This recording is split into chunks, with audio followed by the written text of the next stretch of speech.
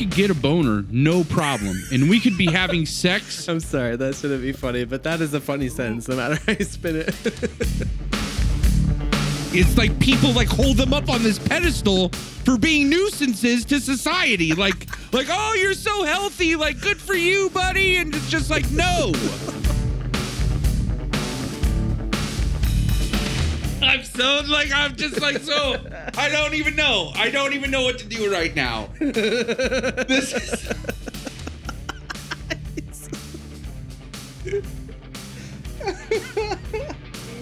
Oh my gosh.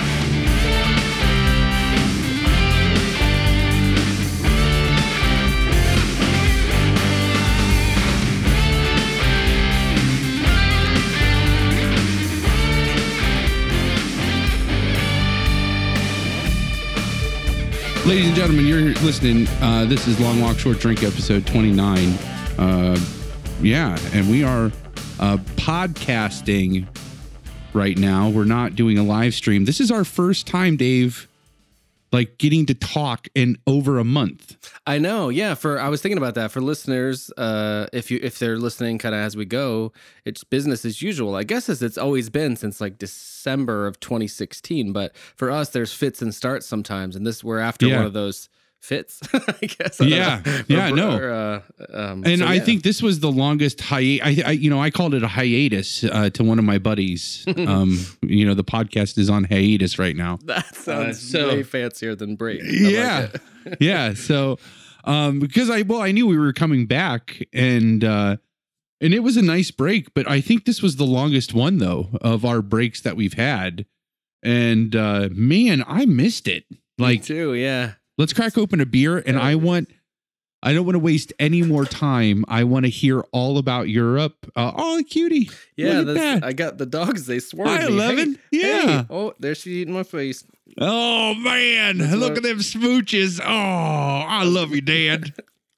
I like all that sweat on your face. It tastes delicious. I'm pretty sure she likes my nose so much because it is always a little sweaty. Yeah. Okay, I love you, but Gav here. Yeah. She's like, no, I want to look at your face more. She'll never ever stop. My sister had a dog once that I did that. I was like, cause she's a licker. That's what she said. And I was like, I'm going to see how long it takes. And I got like a sore spot on my face, like, cause she had licked the same spot like over and over and over again. So like the forehead? Yeah, like, and I still, like, I caved. Even, like, I was like, all right, you're done. Like, you're done. You're done. Well, let's crack some beers. Yeah. All right. On 3. Woo. Yeah. I'll give you the Cliffs Notes on Europe. I have never been out of the country before. Yeah. So that was a new thing, and it took me an embarrassing long time to get a passport, but eventually I did that, and we kept talking to our old buddy Jacko who's lived in Europe for 10 years or so, and in Amsterdam for the last, I don't know, 3 maybe, sounds right, maybe a little longer, but he's always encouraged me to come visit, and that just seemed like impossible to me somehow. It just, I had no frame of reference for like, oh, I left the country before, and this is it's as like. Impossible. It probably seems as impossible to you as it did to me that I would ever come visit you in Minnesota. Like it seems like a foreign country to me. Yeah. So, but then shit like that. So then you were in Minnesota last year also, and maybe it was even the year before. Jacko's dad visited, which for something about that, just I was like, oh, I gotta go now. Yeah. So I started to try to psych myself up, and then in February or January, whatever, U2 announced that Joshua Tree tour, and so that ended up being kind of the thing that we built the trip around. The bride is a massive U2 fan. We met at a U2 concert in 2005, and she is a concert ninja. Like, right. Yeah, so like we met at in the like the closest you could be, and it comes from a lottery system on that tour, the Vertigo tour, and she worked really hard to be there, as she worked really hard for the tickets we got in Europe, and I ended up there almost by accident. But so she very deliberately tried to get that kind of good seats for U2 show in Dublin, Ireland. Right. Their hometown, where they were playing the entirety of the Joshua Tree, their seminal 1987 album. And yeah, so we built a trip around that, but we flew into Amsterdam first. So I'm not going to take you day by day or anything. That would take forever. But I did have like a handful of notes. The first of which is just international flights. Yeah. I'd never been on one, and they're fucking awesome. Really? That's how I feel about it. At least the ones I don't know about the idea of being trapped on a plane for like 14 hours, man. I know. I didn't think I would. I thought that might bother me. With no windows and like just that like constant like noise and like, oh, I don't know. It like, cause I mean, the longest flights I've ever been on are the flights to Hawaii, and like, and the longest of those I flew from South Carolina, I think, to Hawaii. No, I don't think it would do that far, but it, Minnesota, maybe like the Twin Cities. Does that sound right? You mean from a leaving place or like, say, I think it was like St. Paul to Hawaii, like it like flew from St. Paul to Hawaii, and that was a long flight. That was like a 7 hour flight, 7 or 8 hour flight. I mean, that's good size. And that was pushing my limits. Like I was about to freak out. So I can't imagine. Like, props to you, man. For did you used to smoke at that time? Was that part of it? Oh yeah, that was no. I mean, I was pretty good about not needing a cigarette, but it was just, I mean, because, you know, you're a big guy and those seats are probably a tight fit for you. Yeah, they're awful for everyone. Yeah, and like I have to get a belt extender, which like for any flight, which doesn't make it like pleasant, because then you have to like ask the stewardess for a belt extender and like. Oh yeah, that's hard. I am always so terrified that they're going to charge me for the seat next to me, because like it is impossible for me not to spill over in the seat next to me. Like, that's why it's great having a partner, because, you know, we kind of like spill over into each other's seats. Yeah. You know, but what I mean, like I've spent more of my adult life as a bachelor than I have as a partner. Yeah. And so I would always crowd out the people next to me, and I was always worried I was going to get charged for the seat next to me, but they never did. So I've yet to get charged that, thank goodness. So when the brides paid extra money so that we could sit side by side, only 2 seats, and that was well worth it, because like for those bigger flights, there's quite a few people like across the way, like in the middle. Maybe 4, and then another 2 seats on the other side. It's a, you know, huge plane. We left at like 10 p.m. or so from here, and the idea was to try to sleep on the way over.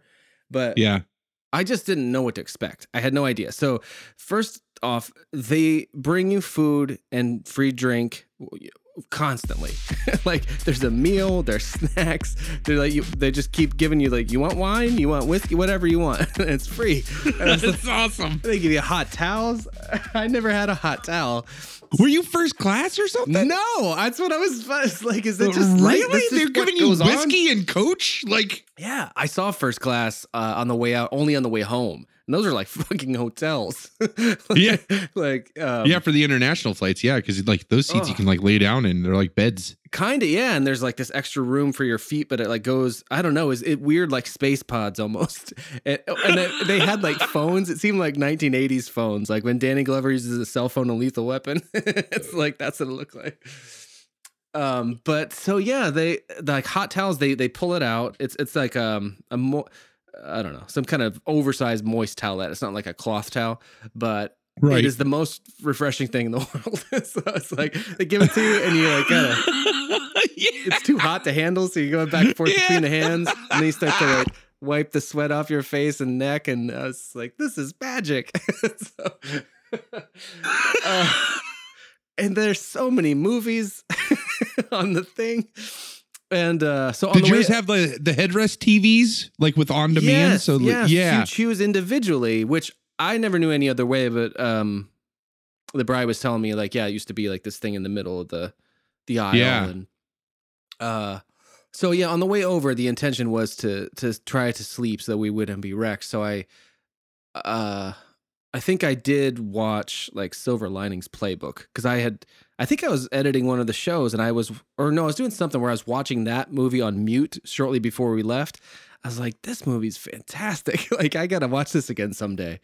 Yeah. So I found myself in that position where it's like, I was trying to go to sleep, couldn't. I'm like, fuck it.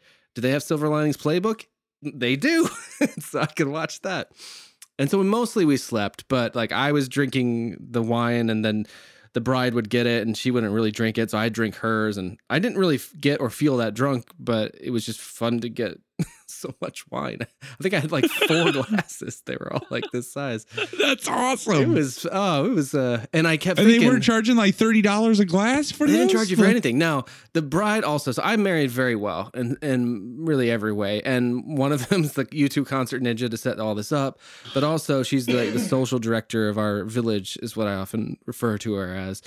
And so it's awesome for me. I think it sucks for her. I think at a certain point she realized like, well, she's like, it's one of those things she would just do anyway. I mean, I don't think I could usurp that power even if I tried, Right. And I have zero interest in that. Like whether it's our day-to-day life or this kind of big extravagant, excursion. So I have no idea how much it costs. I'm sure it costs enough to where like, yeah, that stuff better be included. Right. But it all was. And so for me, like that beginning there, the whole thing felt like magic. And we had to sleep on the way over. But I'm looking at the movies and I'm just like, so it's a bunch of things that I, in my everyday life, try not to do. Like I try not to eat too much. These are, again, it's good to have goals. I try not to eat too much. Try not to drink too much. Try not to waste time watching movies. And I'm pretty good about the movie thing because that's where it's really obvious. So like either I can work on my projects late at night when I can still drink and eat while I do that. Right. So that's where I fall short. But it's like I do have to make the choice about the movie. So in any event, it's a bunch of stuff I try not to indulge in. But here I was like, well, and I did bring a project and a hard drive, but I was supposed to sleep on the way over. And I was like, oh, these movies, and they keep bringing all the snacks. And I'm just like, I can't wait to go home so I can watch all the movies. And that's what I did on the way home. But so yeah, the flight, we flew Delta. It was fantastic. And we got there and there's Jacko just looking European as fuck. Cause he's lived there. He said, he said over the years, like he definitely feels that is home more so than the States. Wow. So yeah, there he was. And then he and his partner Christine, they showed us around. Everything there is bikes. Bikes even have the right of way to cars, I think, in Amsterdam. Wow. I think I've heard that. No, I think I've heard something like that before. Yeah, and we really lucked out with the hotel room the bride found in terms of it having both air conditioning and a refrigerator, because that would be the last time we had either of those things in Europe. Right. But it was, and then you could rent bikes. You could rent bikes from the front desk. Yeah. I have terrible. I don't know if I talked about this on the podcast before. It's not something I'm proud of, but I have a real stick up my butt about cyclists in general. Yeah. I think I do too. They're a menace to society. We are hetero life mates because I think every time I pass every time I pass somebody riding a bike on my road that I have to risk my life to go around because they're pretty much, yeah. Yeah. Which I get it. I'm in a car and they're on a bike. It's not, I owe a responsibility to be of course I would do there's no match there, but it's still but every time I pass one, I'm like, live strong and stay off the juice. Yeah. I just shout, get a car. Yeah. It's just wrong on so many levels. Yeah. Why else don't you like them? I wonder if they're the same reasons. Well, I mean, it's just the inconvenience of I feel we grew up kind of in the country. And so if you if you get on a country road and there's one there and it's like a blind curve, you're stuck behind them, you're stuck at that bike's pace. Oh yeah. Until you can see to pass them, because it's just as dangerous to pass them on a blind curve, because if there's another car there and you have to swerve back either into them or hit that car. So, And they don't follow, like, even though they're supposed to, they do not follow any of the rules of the road. Yeah, like they're by and large, like I'm sure there are. I feel like it's more the opposite of like one bad apple spoils the bunch. It's like there's one or two good ones in a bunch, and everyone else is chaos. Everyone, like every bicyclist, I've never seen a bicyclist stop at stop signs or, you know, half of them ride on the sidewalk and they're not supposed to, which, I mean, I guess that's fine too, because I get pissed when they're on the road, but like, it's really not if you're on the sidewalk, because that's the thing. They're menace to pedestrians as well. Yeah, exactly. It's just they don't follow the road rules. Like they don't follow speed limits. They weave in and out of traffic, like all that stuff. Yes. And like, and they never get called out for it. It's like people like hold them up on this pedestal for being nuisances to society. Like, oh, you're so healthy. Like, good for you, buddy. And it's just like, no. Because if I went 60 miles an hour down that 45-mile-an-hour hill, I'd get a speeding ticket, and they have just as much potential of causing an accident, right? All of that. Yeah, that's how I feel. And then I work on a campus that's very bike friendly. So the surrounding roads and all that, and then literally just trying to navigate the campus. Like they have their own lanes, but you know, they're not staying in the lanes. They're flying by. You can't just like walk like a person. It's just a nightmare. So I don't have a good attitude about bicyclists. And you're in Amsterdam, like the bike capital of the world. And believe me, like I know that I'm wrong in this argument about bicyclists. Yeah, we're wrong. It's just how we're I feel. Buddy. Yeah. Yeah. But I'm so glad you agree, because I usually meet a lot of resistance to that. But so anyway, but we get bikes, but also when I have gotten bikes as an adult, this then being the second time, they're always like the worst bike of the bunch. And it's like it hurts my butt to sit on. It's not the right, like it's just like I have the worst bike and it's a nightmare. It started that way kind of, and then eventually I switched two bikes. Like I swapped one out and gave that to the bride, and then had a bad bike for a day. And then the second day switched it for a second bike, and they'd have these numbers on the keys, and there's this elaborate lock system. But the number on the identifying marker on the bike I ended up with was U2. Oh, nice. And I was like, this is great.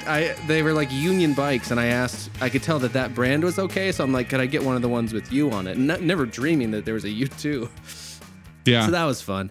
And it was really amazing then to just follow, you know, the locals, my old friend, and around. I mean, we biked so much. It's just like, that's just what they do. They don't drive. And he and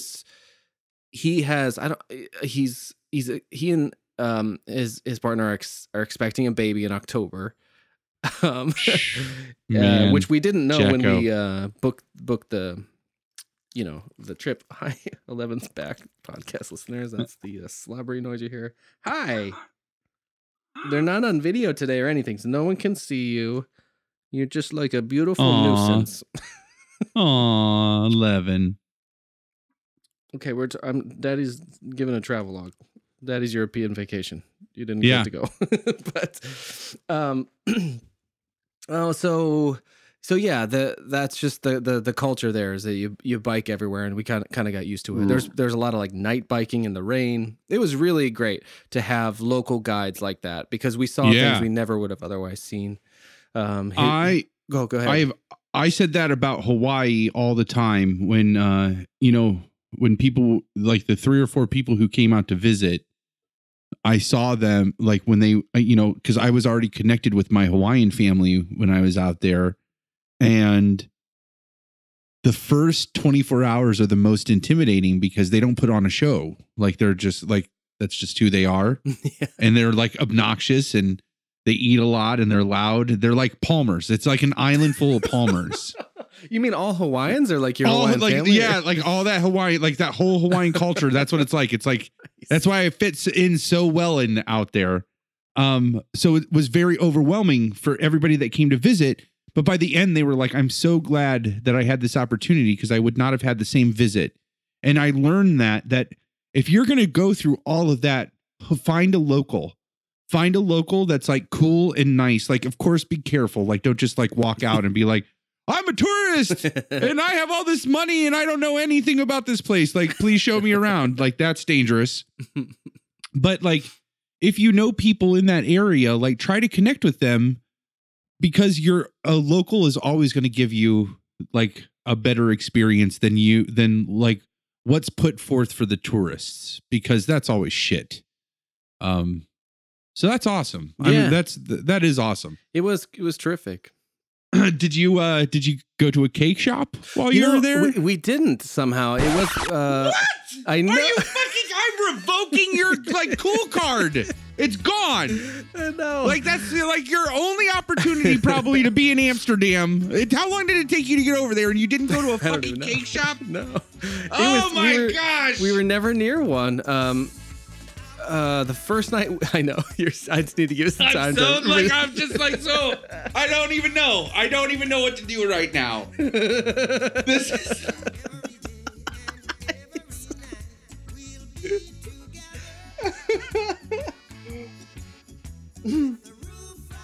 Oh my gosh. I know. It's hard to explain. Like the days just got away from us, and having those local tour guides, like. There were several times where it was just too much for us. Like, we were just hey, babe, if you went to Amsterdam, what's one thing you would be sure to do? Eat a big piece of cake. That's what she said. Oh, I know. It's like you're gonna fly in a plane for 17 hours. It would be really hard for you to get back there. You're going to make sure you do that, right? Yeah. Yep. That's an affirmative. Well, part of it is I didn't make too much of a priority of it for a couple of reasons. One is the biking.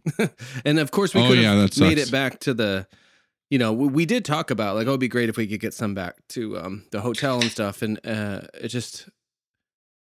Yeah. It's legal there, right? Yeah, oh yeah, you take it the most. Oh, I don't know. I didn't go into Burger King. Yeah, no, I didn't go to Burger King, but you know what they put on French fries in Holland instead of ketchup? What's that? Mayonnaise. What? I seen them do it, man. They drown in that shit. Damn. Oh. And that was one. That was another thing, and that was actually sort of the major thing that Jacko was sad we never got to. Was they call them frites over there, and we never did have any local frites with mayonnaise. But yeah, man. So I guess not to. So we got to see a lot of things too, like the red light district. That probably we did go back there one night after Ireland, and that's when we were going to make up for hopefully maybe get some cake and see the red light district. We did see it from this boat. So Jacko used to live on a boat not too long ago. And so he hired a friend of his or someone he knew to take us and then two friends of his girlfriend out on this nice long boat ride. And we saw all kinds of things. Amsterdam is kind of, the waterway is central. I was gonna say it's built around a river, but I have no fucking idea. I give zero shits about geography, unfortunately, so I don't know these things. But so we saw a lot of things that we didn't see on bikes from the water.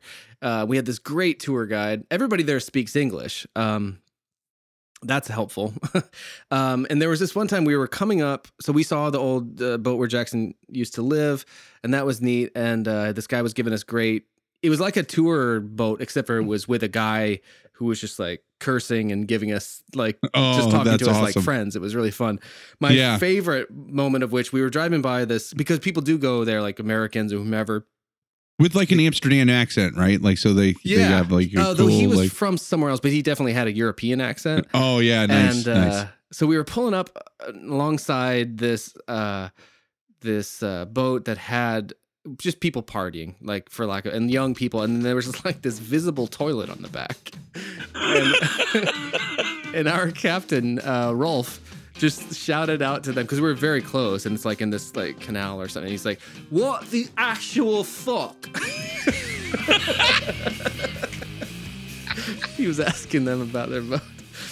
So that was really something. We took this ferry out to something called the Eye, where they had a Martin Scorsese exhibit, which was amazing for me. Oh, nice. That was the first day everybody was like falling asleep, and I was like looking at hand-drawn storyboards from Taxi Driver. It was incredible. I really and what a weird that. thing to just like fall into in Amsterdam. Like in Amsterdam. Yeah. Like, yeah.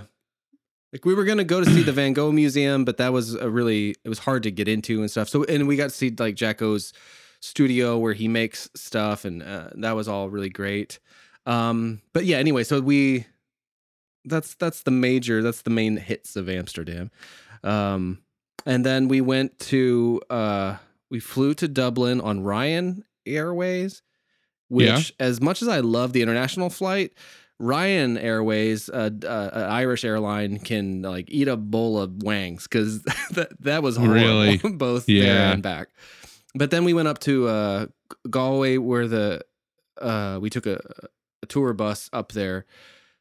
No, yes, and then anyway, we saw that, and that's where actually the bride did a semester abroad when she was in college. So that was fun. She was the tour guide there, and we saw the sights, and took then a tour bus to, I don't know what direction it was, but to see the Cliffs of Moher, and that was all really great. And that tour guide on the bus was like, he was an ex Coast Guard. His whole family were Coast Guard. Was like, you got to have a family of cops. These were all people in the Coast Guard, and those people risk their lives to save other people all the time. And the bride and I know them best from watching The Deadliest Catch. But so once she found that out, she was asking him a lot of questions about that, and he had an amazing Irish accent. He was really cool. That was all very awesome. And then we went, we came back. Then we went back to Dublin, and saw U2 in Dublin, which was unreal. And also just to be in Dublin around that time, it's not something I encounter often, that U2 is cool. Usually if I tell people I like U2, let alone let on how much I like U2, it's not exactly met with like, oh, me too. Yeah. And that goes back to the Cabin days, honestly. I actually became a fan of U2 because at that time I was mostly I was a huge fan of Pearl Jam and Nine Inch Nails, and that was like my jam. And I was like collecting stuff though, getting bootlegs. And so as Jacko and Krams and Bauman were getting into U2 at that time, I thought that they should collect the way I did. And they were kind of doing that a little bit. And so I was making I remember making each of the three of them, and maybe others, an audio cassette dub of the Rattle and Hum film. And Rattle and Hum, the documentary concert film, was the Joshua Tree tour. So I was hearing all of those songs, and that's what made me a fan. So we're essentially in Dublin, Ireland, to see U2 kind of on a 30th anniversary of that same tour, except for this time they're going to play the album like first song to last song in order. Wow. And, it's a lot of songs you hadn't, that never really or haven't been played for many, many years. And it was pretty cool, but also so tons of people like us were making this pilgrimage. So where normally it's not cool to like U2, like pretty much everyone we encountered did like U2. And so we ended up talking to people about that. We had a really nice conversation with this couple that I would not have guessed was there for U2. He was French and she was English. And we were joking like that we're Canadian because we were a little embarrassed to be Americans at this time in history and overseas. But then it was interesting. We had this nice, it was a nice discussion about unpleasant topics, to where this British woman, their cross to bear is Brexit. And she was like, I haven't really been able to talk to my family about it, and I'm married to an immigrant. And so it was it was an interesting way to commiserate. And then of course we then just like cycled back and started talking about U2. But to like be in bars in Dublin and they're like playing only U2 songs, like deep cuts, it was so cool. Oh man. And obviously the Guinness is amazing, and I especially like Guinness anyway. Right. So we did go to the Guinness. Is it drastically different? No, it's not drastically different. It's just delicious, and it's fucking everywhere. Yeah. There's like a little mini Guinness town in some way. Like there's a school. I didn't quite wrap my brain around it. What? Oh my gosh. But we went to we did do like a touristy bus thing in Dublin. We went to the Guinness factory, which is it's like their Budweiser, right? Yeah. Like it's just everywhere. Like it's right? it's literally locally brewed, and so the tour of that place was amazing. The bride had done it when she was 20 or whatever, however long that was, 20 years ago. So in her early 20s, and she said it was completely different. They had it like kind of organized like this big glass or pint glass that spiraled up, and you could kind of touch the ingredients a lot of times. And so that was really good. And then you get like a free pint of Guinness at the top and stuff like that. So that's awesome. That was all really great. The concert itself is the last thing I wanted to really tell you about.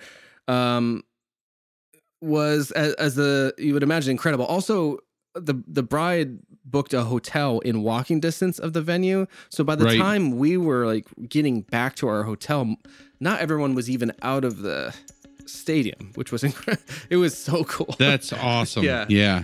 I recommend everyone marry her. But,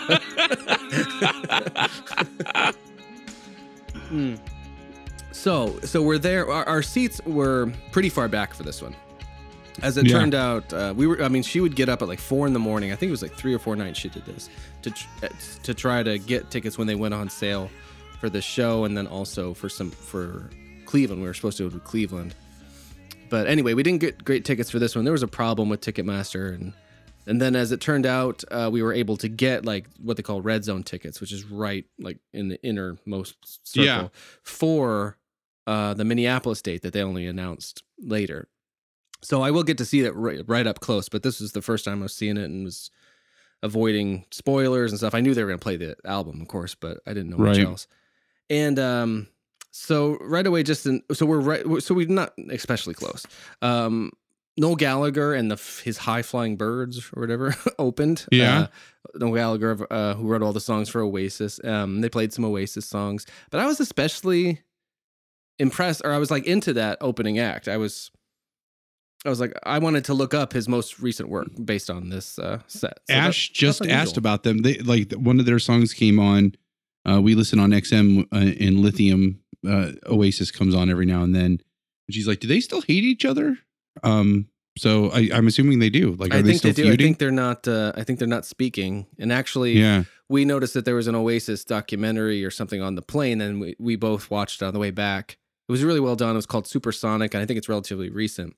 The whole thing is like, it's only voices and then archival footage. And it focuses on their inception to, I think, this like the biggest gig that had ever happened at that point in time, which was in maybe like 96. But then, we fell down the rabbit hole of like what's happening with them. But so that was, he was incredible. Awesome. And so in front of us were this guy, he was like, I don't know, like he seemed like he could be right out of The Office. He was like he had bad teeth. He was English. So square. Like, I don't know how else to say it. Just like so dorky. And just like, I can't even imitate it. It's just, he's just such a different, like, not that I'm not square, but he has such a different physicality than me. I can't even, but like kind of even bucktooth-ish. Like Austin Powers? Kinda, but if you, but more like he'd be on The Office, like the British Office. Okay. Yeah. And he was with his boss from work. That sounded awesome. Whose name was David Brent, but no, his boss was kind of cool, and he looked essentially like a combination of my brother-in-law and Phil Collins. Nice. So we called him Terry Phil Collins to each other, which is my brother-in-law. And he had a thick Irish accent. And he was drunk, but like really gregarious drunk. And I've just never been in a show where there's so much singing. Like everyone was shouting, singing so much that like I have no idea if Bono sounded good or bad. Oh wow! How do you feel about that? Like what? Like did it? enhance or take away, or like you're just kind of indifferent to it? I generally prefer to just like watch a show. I essentially shift my weight. I don't really dance. And I just enjoy it. So I don't really, when I've been to tons of shows, mostly smaller shows by myself, and I don't really engage in that way. And I don't feel like bad about it. I'm like, oh, I wish I could be freaking out. That's just sort of how it is for me. Yeah. Now, the bride is usually pretty reserved. She doesn't like, she's not like, let's go out and dance, or if we're at a wedding, she may or may not like dance. It's, but at a U2 show, she has this thing where she's like, I don't give a fuck. Like, I'm going to like, oh, I have a tweet. Let me find this tweet. She said, the good example of how she feels about that. But so for me, generally, I don't sing along and stuff, but I know actually she likes me to sing along. So she told me that one time or something. And so I try to do that for her a little bit, but also the guy, especially the square guy in front of us, turned around. He was singing along like, oh yeah. Yeah. Sorry, that's just the vowel sounds of his voice. So yeah, like, no, I don't. I totally get it. Have no name. Make him sound like what's Goonies? Sloth. He's not Sloth. I just trying to approximate his vocal timbre and diction, but I've really done an injustice. But in any event, so he's singing a lot, and he's like looking back at us, and so in some ways I was singing for him. I just sang. The bride says, she goes, reflecting on seeing U2 live in Dublin, she goes, the greatest thing about the show was there was no one standing next to me. Had more room to groove. And I really did enjoy watching her dance. It was like this combination of sort of air drums and just like dancing. But it was like with utter abandon and joy. It was great. So they played. So I won't go through the entire set, but just to give you an idea, because part of it's just the album. Right. But they open with Sunday Bloody Sunday. Then they go New Year's Day, Bad, Pride, and then from there, like this mammoth, the most high definition like screen that's ever existed goes red, and there's a Joshua tree, and it starts Where the Streets Have No Name, and then then it was really moving. That whole thing. I mean, even just those. So much of it's their early material, but so they're kind of the way that they've talked about it is they're trying to treat it as though the Joshua Tree just came out, and the Joshua Tree is this meditation on America, the American idea, and so that's in trouble in a new way, like it was when it first came out. So they're kind of on fire, and they have all this social commentary in their in these videos that accompany every song on the album and most of the others.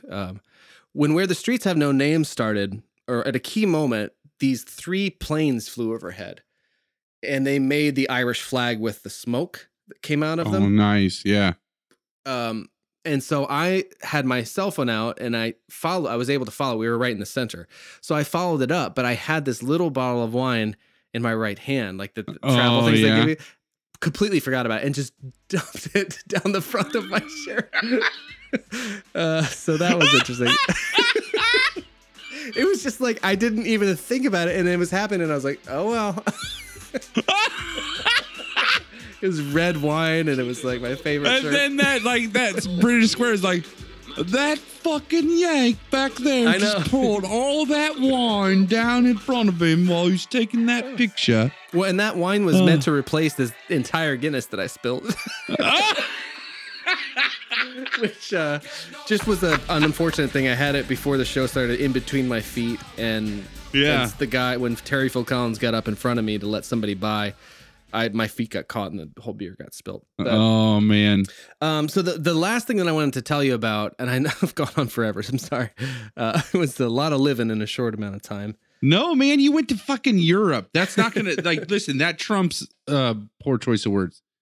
That beats anything I'm gonna talk about. So I don't know, but the Trump thing is a great segue actually, because so they get to this song Exit, which is a great like slow burn, just that erupts into this like rock jam it's an amazing song in the album. Great performance of Rattle and Hum. So it goes there's a little like clip from a TV show. I looked it up. It's from a 1950s show called Trackdown, and in the clip from an episode called At the End of the World, a con man named Walter Trump rides into a western town, warning that he is the only one who can save the residents from disaster by building a wall. I'm reading this from Salon.com. And so one of the characters shouts, "Trump, you're a liar!" And then the screen goes dark, and the band segues into the song. And it was the highlight of the concert. Really, it was so badass, and it was charged with that introduction. And then it gets to the end, and Bono puts on this like, it's like a cowboy hat, but not exactly. It's got more of a flat top and circular. Rock and really, roll doggy. Yeah. Right, exactly. Like that hat? Kind of. Like that hat? Yeah. It's not actually that hat, and I realized only recently what it is, and that's why I wanted to bring it up. And because he was saying something I couldn't quite make out, and he's like, I'm going to actually share this video on Twitter. If we had all the time in the world, we'd watch it together, because the Trump thing and the whole thing is so amazing. There's a multicam thing put together by fans online, but so people can see this. But towards the end, he's like talking into this camera, and it's creating this kind of collage of images somehow of him. And he's like, "Put your hands on the screen." And he goes into this little preacher rant. And towards the end, he starts to go, well, no, I'll tell it in order. So what I loved at the time, I didn't realize how much I loved till I looked this up. What he was saying was some lines from this novel Wise Blood by Flannery O'Connor that I read in a footnote somewhere influenced the Joshua Tree. So I read it in like 2004.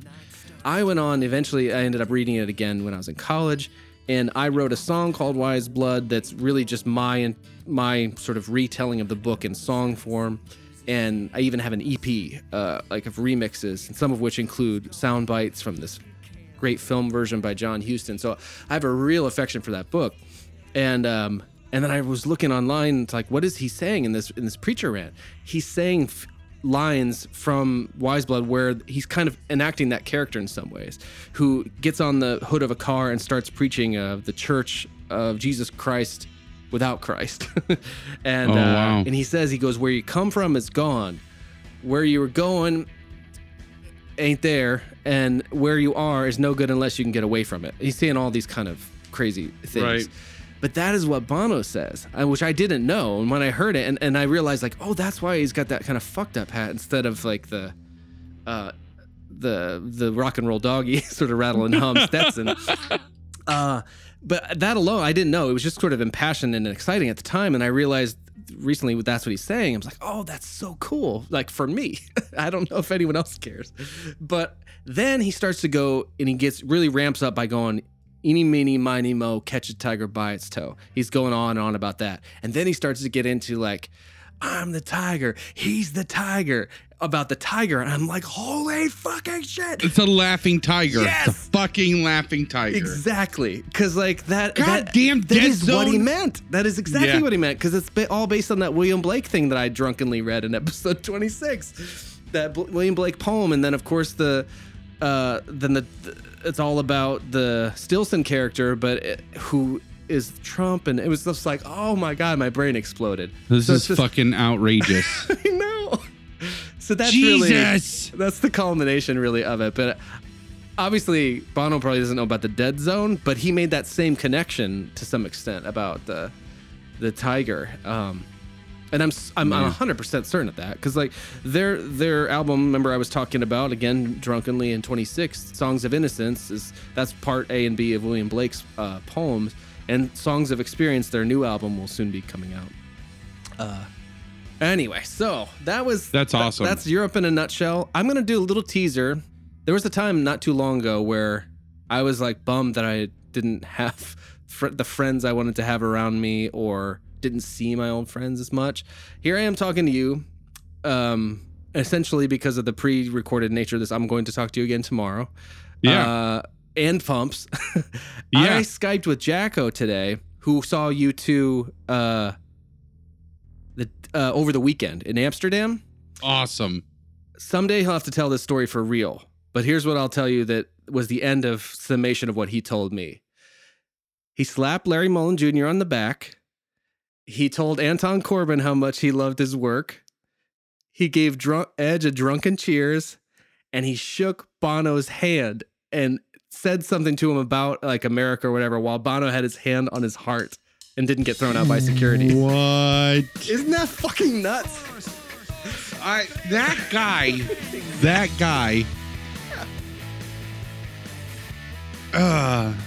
Isn't that crazy? You know the most interesting man in the world commercials? Like, that's fucking Jackson. Like, It that really is.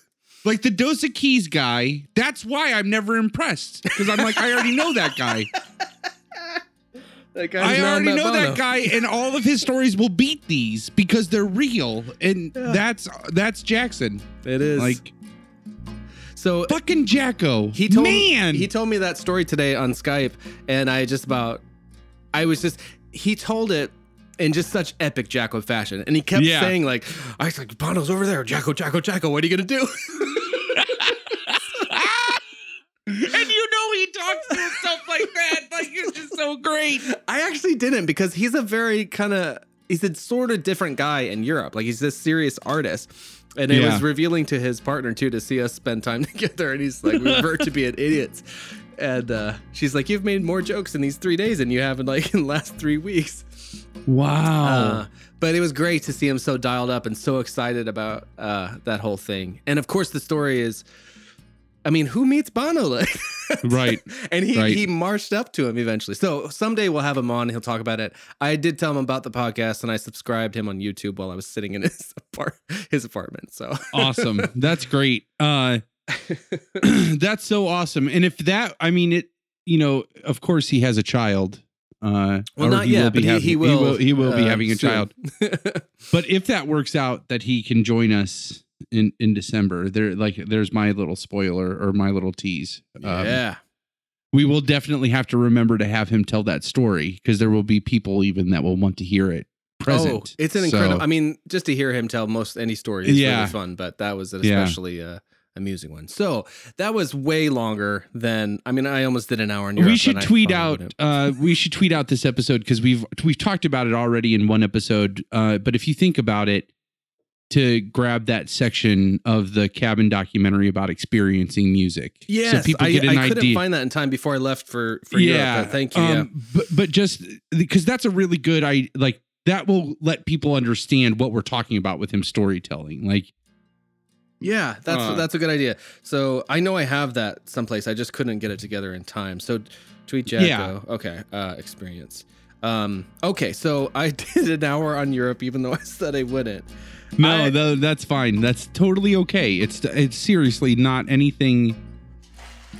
I mean, like that. It's so awesome. Like, it's such an amazing adventure that I have no idea when I will ever get to do something like that. So I'm not saying I'll never get to do it, because that's just silly. I don't believe in never.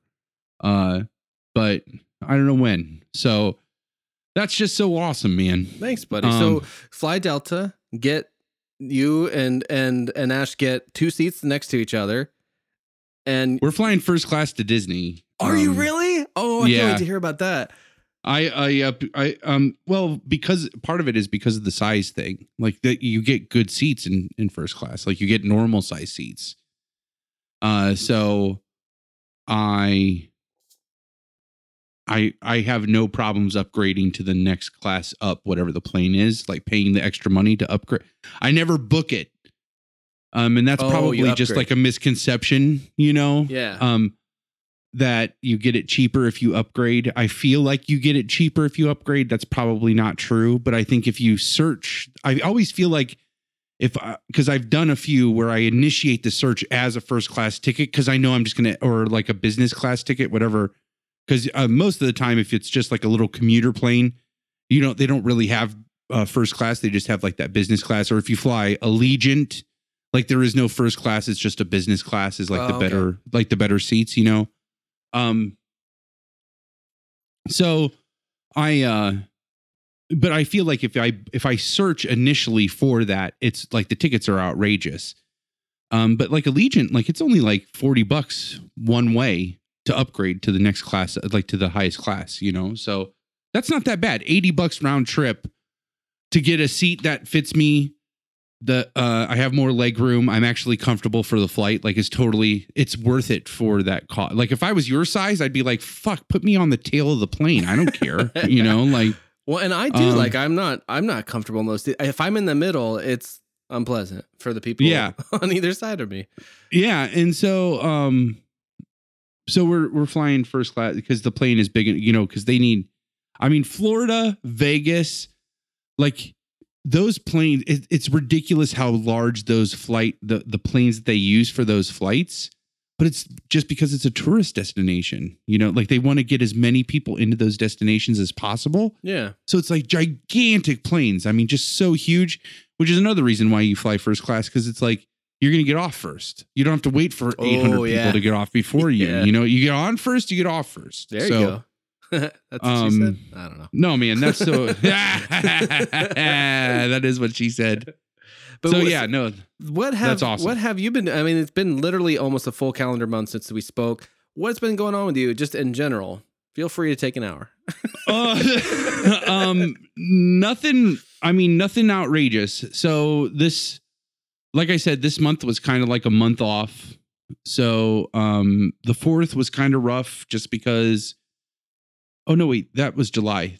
That's what I remember about 28. Yeah. That was when I last spoke to you. You were pretty down, and somehow you were sort of deflated about your 1-year anniversary of not smoking tobacco. And that was. Oh, yeah. I forgot all about that because like Ash's brother really deflated me on it. And then it was on top of, you know, like the 4th of July was always a big holiday with my dad. So it was like the first 4th without him and all that stuff. So I feel like in this last month, I've really, I don't know. I was in have you ever been in a funk so bad that you only know that you were in a funk because you're coming out of it? I don't know. I mean, there's the joke in our house about emo Dave, and emo Dave goes back to like being a teenager making the crow. So, I do think that I am very fortunate not to suffer thus far, not everything, from clinical depression. Yeah. That you have so much less control over of just then like hopefully reframing your thoughts. So, I mean, I definitely get down, but I'm pretty determined not to stay there. I've been on antidepressants like 3 times in my life. So you have experienced the chemical sort of thing. I see, but I don't know. I mean, because it's just none of those prescriptions were written by a psychologist or a psychiatrist or whoever's allowed to write prescriptions. That is actually a counselor. Oh, it's always been like my family doctor who asked like 5 questions. Like the last time I was on antidepressants was my doctor here in Dayton, which this is why I haven't been to see him the last time, or since this last time. But he was like, are you tired? Yeah. Do you have trouble like concentrating on tasks? Yeah. Do you have trouble seeing tasks through to the end? Yeah. Do you get overwhelmed with emotion sometimes, or have trouble just like seeing past like all the like trouble and stuff? Or I forget how he's like wording these questions. But in hindsight, like I'm listening, like I replayed all of these questions, and I'm like, any normal healthy person who's like just dealing with something hard would be experiencing all of those things too. You know what I mean? Like, and so then but like he asked like this series of questions. He's like, hey, you're depressed. You need an antidepressant. And so, he says like a game show host. There's no hyperbole on that. Really? Like, that's how he said it. Like, that's how he said it. God, that's like, so odd. Yeah. Oh man. And so he writes this prescription, and then I do the follow-up, and then I'm like, here's the thing. I'm not on my A game. It's making me sleep a lot. And I couldn't like have sex with Ash. Like it was like either I had no motivation to do that, or then if I did like want to, like shit didn't work the way it was supposed to, Oh no, that's terrible. and it's not like, well, I mean, shit, I've been so open about everything. I could get a boner, no problem, and we could be having sex. I'm sorry, that shouldn't be funny, but that is a funny sentence, no matter how you spin it. I want to clarify. Like, I had no problems getting a boner, and we would like go at it for ever. I mean, I just could not finish. Like, and then it's like really bad blue balls because your body wants to finish and you've like done all the work to get you there. And it's like, then she feels like frustrated because I'm frustrated and we're trying to have a baby on top of it, and like trying to get pregnant and like, this isn't happening. And so, and then I go back to my doctor and I'm like, listen, I can't take this pill because it's contributing more to my anxiety now that I can't function for my wife. Like, and he's like, all right, well, let's try another one. I was like, I've done my research. That one has the same side effects. He's like, listen, they're all going to do that. I'm like, no, they're not. This one isn't, and this one isn't. And he's like, yeah, but those ones are going to increase your blood pressure, raise your risk of having a heart attack. And you said that you like the one I put you on is ramping you up already. Like you're just pouring sweat all the time. And I'm like, fuck. And so I come home and I'm just like, all right, let's break this down for a second. And that's when I started thinking about like his diagnosis and like how he got there. And I'm just like, what normal person who's going through what I'm going through, what normal person wouldn't answer yes to those questions? Yeah. And if that's his only criteria, like, let's just wait a second. Like, so then I tapered, please, if you're listening to this and you're taking medication, there is not any problem with you taking medication. I am a firm believer in being evaluated, being assessed by somebody who's trained to evaluate and assess those things. If you are on a medication that you have a chemical imbalance in your head, please continue to take that medication. I had a shitty doctor who I have since tapered myself off of that medication. I haven't been on it for probably 4 months now. And I feel like in this last month, literally in the last 3 weeks since I've talked to you, I feel like I'm coming out of this funk finally. Like this year-long. I feel like I've been in a funk since I was in Minnesota since after that. Like, cause like right after that, it was when my dad's illness like really ramped up. Yeah, you've had an incredibly difficult year. And then my my career pretty much fell apart, and I like left teaching and changed jobs to a job that is totally adequate and fine, but like not at all what I want to be doing, so that doesn't help. And then it's like a horrendous commute through traffic and construction that sucks every day. And so there's all that. It just, but in these last 3 weeks, I feel like my attitude is different than it has been in the last year, which has been awesome. And it's also helped me realize like, oh my God, like you were in a dark place. And thank God for this. Like, thank God for you and this podcast and Moto and Double D and Twinkie and, Mr. J and Shamrock and like all these people. Because like really, and Ash, especially my partner. But I mean, like, this has been I can't imagine what this past year would have been like without this, that's nice. It's such a great thing. This, like I was saying before, like that feeling like that lack of something, of those irreplaceable old friendships in particular. And that's I wrote an album about it a few years ago when I was in that place.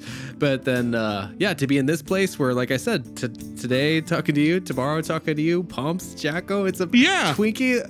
It's and then, like I have not met Double D in the flesh, but no person I haven't met has ever been so supportive of me. So. And listen, so, all right. So all right. So about me, about you. I am, I want to get this because the biggest things that I want to talk about on this is like long walk, short drink developments and,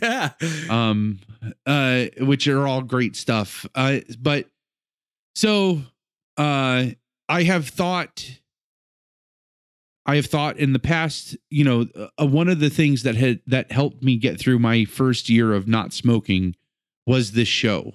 And part of that was and I feel like I've said this on episodes before, and if I hadn't, I mean, it would be silly for me not to admit it, that sometimes, like some of those times where I would say, like, if there were cigarettes in front of me, I would have smoked them. Like, part of that though is like, I knew smoking stats was like going to be something we were going to come back to. And I remember one episode where I was talking about how shitty of a time I was having, and we just didn't get to smoking stats. And then like the next episode, you were talking about how like you were wondering if the smoking stats, if I was going to have to start back at 0, you know? And I feel like this show really helped me stay accountable to that goal. Again, it's good to have goals, right? Yeah. And this happened to be a goal that panned out. Yeah, that's very nice to hear. I have since, so during Whole30, I think I mentioned it on the show. I also joined through my insurance. It's like Weight Watchers Online. Do you remember? Did I mention that before? I didn't remember exactly the specifics, but I knew it was something through your work that was a help. So Real Appeal is the name of the program, and that is essentially what it is. We meet once a week. They play a half-hour long video. You get a success kit, which has like a scale and a food scale and a tape measure to measure your waist, and a personal blender to make smoothies, and measuring cups, and the portion plate, and like exercise videos, and like it's literally this big box. It's like this big, you know. That's pretty cool. Full of all this shit. Yeah. And it's like a 52-week long program. Like you're supposed to meet every week for 52 weeks. And you start and you set a goal, and like they help you achieve that goal. And their app kind of sucks. I like MyFitnessPal and the Fitbit app better, but it does all of that stuff that those apps do. You can track your weight and your steps and blah, blah, blah, blah, blah, blah, blah, your calories, all that stuff. So I had done that. I started that over Whole30, and then that just kind of fell by the wayside. And then we decided to start it back over. And for this past month, I came to the realization, like I felt like I was eating better than I had eaten in a long time. The problem was I was just still, you know, you have to find what's good for your body type, you know, and how your body's going to process food. And I was eating a lot of fruit and you know, if you already have a problem, if your body already has a problem storing carbs instead of burning carbs, which mine obviously does, fruit's not the best choice, you know, because it's going to store those carbs, because fruit's just a lot of carbs. And so I made a balanced breakfast and lunch. And I've eaten the same breakfast and lunch every day for the last 3 weeks. Really? Do you like it? I mean, it's like a good one, or it's like a ugh. It's like like week 2, there was a little bit of like but I'm to the point now where it's part of the reason I've decided to do this is I need to change my relationship with food. And I need to think of food as fuel. I need to not put as much of an emotional connection to food, which is all of this is like hard. It's hard to do. You know, I know plenty of skinny people that have really unhealthy relationships with food, you know? I do. Yeah. So, which is fine if I had the right body type, I guess. I don't. And so I need to change that idea. And so one of the things I'm trying to focus on is like food is just fuel, you know? I oversimplify that. Like my current philosophy is like really all we do is live to make more poop and pee. That's really all we're doing is making poop and pee. So so terrible. I know, but like, but you don't. Yeah, because like if it's doing, you're not. I mean, no, it is terrible. But if you think about it, though, that's really like it doesn't matter how good the food you eat is. It's going to turn into shit. Yeah, you know. I think Moto has a similar philosophy. Actually, like, I'm serious. So it just needs to be fuel. Like you just need to. So my thinking is let's treat breakfast and lunch as fuel, and then just kind of be mostly good for dinner, you know? That seems reasonable. And like, if it's too ascetic, like, or I mean, like if it's too restrictive, then it's like Whole30 awfulness. Like you gotta enjoy life a little bit. Yeah. And so, my breakfast is 2 hard-boiled eggs, a yogurt, a V8, a low sodium V8, coffee with half and half, and half an avocado. And there's some good shit in there. Yeah. Tasty shit. Yeah. And then tasty fuel that turns into shit. Yeah, it turns into shit, right? And all of that's going to turn into shit. It doesn't matter. I like to think about some of it. Like, I don't do this. I haven't thought this is actually going to help me reframe this for myself. But when you talk about the fuel, I like to think about the idea that it fuels like I see some stuff on the board over your shoulder. Obviously, you've been like creative and on fire for the show, but like that stuff comes from fuel that you get from food. So I mean, that's the thing in between the piss and shit. Yeah. Anyway, but whatever works for you. Your world revolves around pissing and shitting, whether or not you want to admit it. Especially, please. Yes. So that's all we're really living for. All you're living to do is make more piss and shit. No way. Those are literally pit stops. On the railroad of life. You just said your life revolves around it, right? I know, you have to make the pit stops, but then you get back on like fucking Cold Trickle and Days of Thunder, and you go around the track. I say no, man. Nope. Yes. It's like all you're doing is making piss and shit. Like this is the same argument I had. This is the experiment. This is the experiment that I went because Ash cracks me up. Like Ash's parents. Hang on, I should probably because I want to make sure I can tell this story before. Okay. Hang on. Hey, babe. Can I tell them about the million more people thing? Are you sure? Okay. So,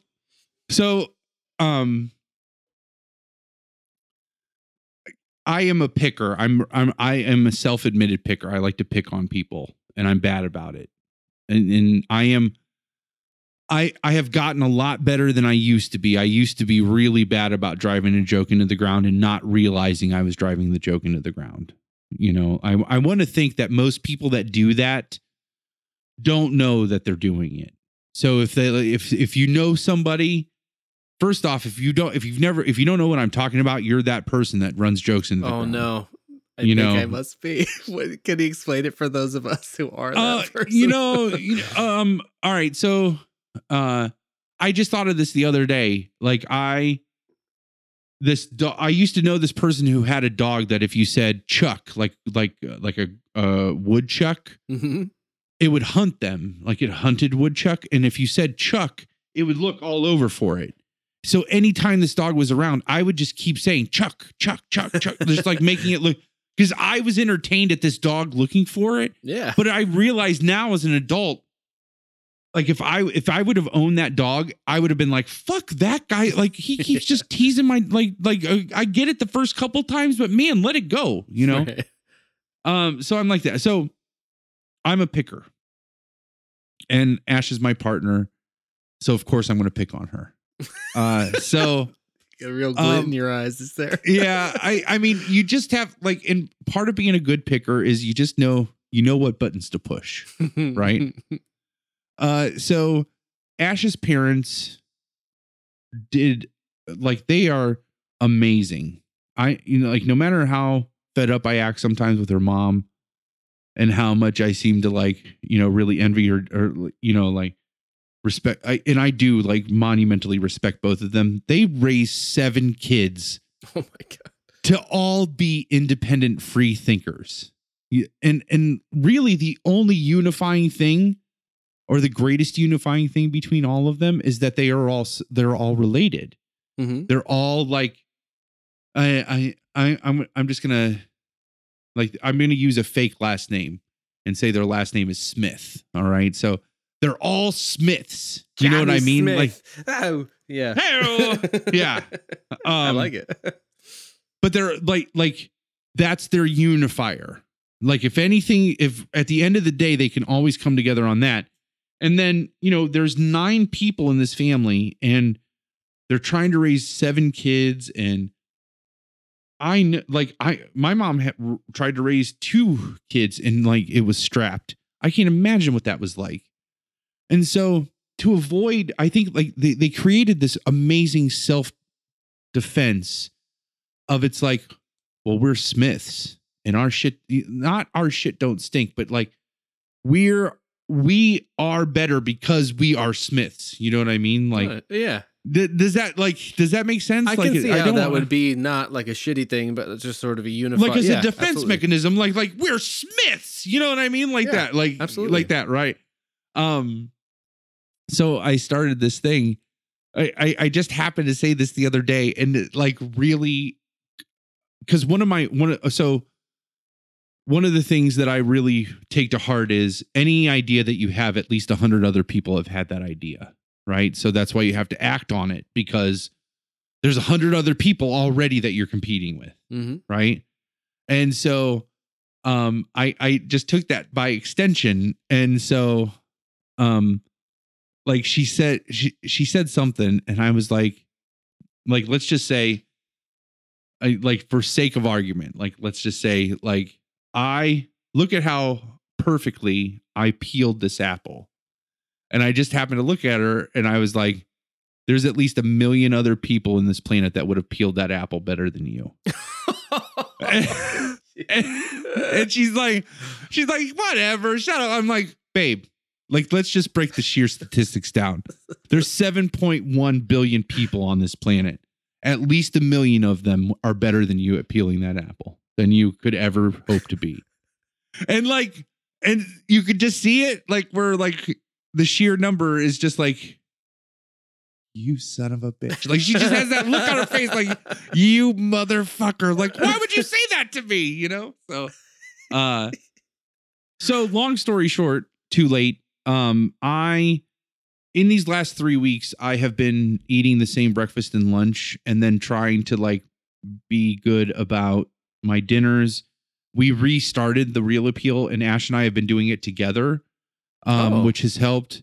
But I came to this realization I've been really ramped up in the last week on Long Walk Short Drink stuff, which I think like this is a good segue because it's just going to come like all that Long Walk Short Drink stuff will come out and then we can end on a little bit of King talk and then we'll wrap it for the day. Yeah. I really ramped up on Long Walk Short Drink stuff just because we had a staff meeting like right before we went on hiatus. And I feel like there was stuff I was supposed to do. And then I realized in the last week, we've had 3 weeks off and you didn't do any of the things that you said you were going to do.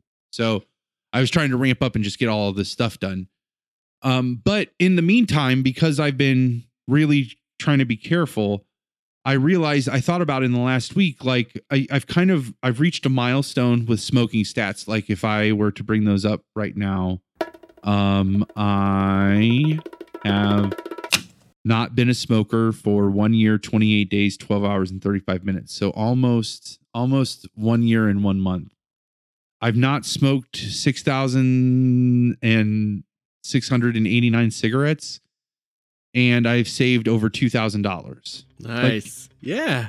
So, I mean, that's really cool, but it's like, I feel like, okay, what's next? You know what I mean? Like I hit the year mark. I hit a year mark on not smoking. And I know that that's a big, I'm not trying to belittle that. I like how fucking like, because our listeners are going to be like, okay, from episode 28, you're bitching about how like you don't even get to really enjoy your 1 year anniversary. And now on episode 29, you're talking about like, what's next? Fuck that.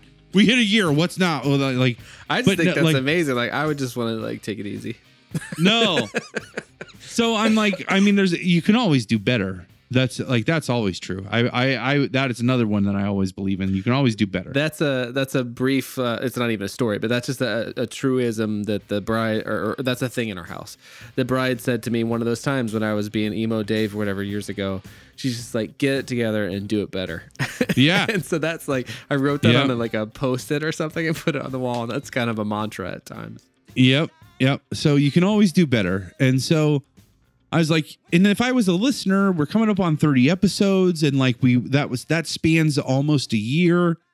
of time and heard about all these smoking stats and everything.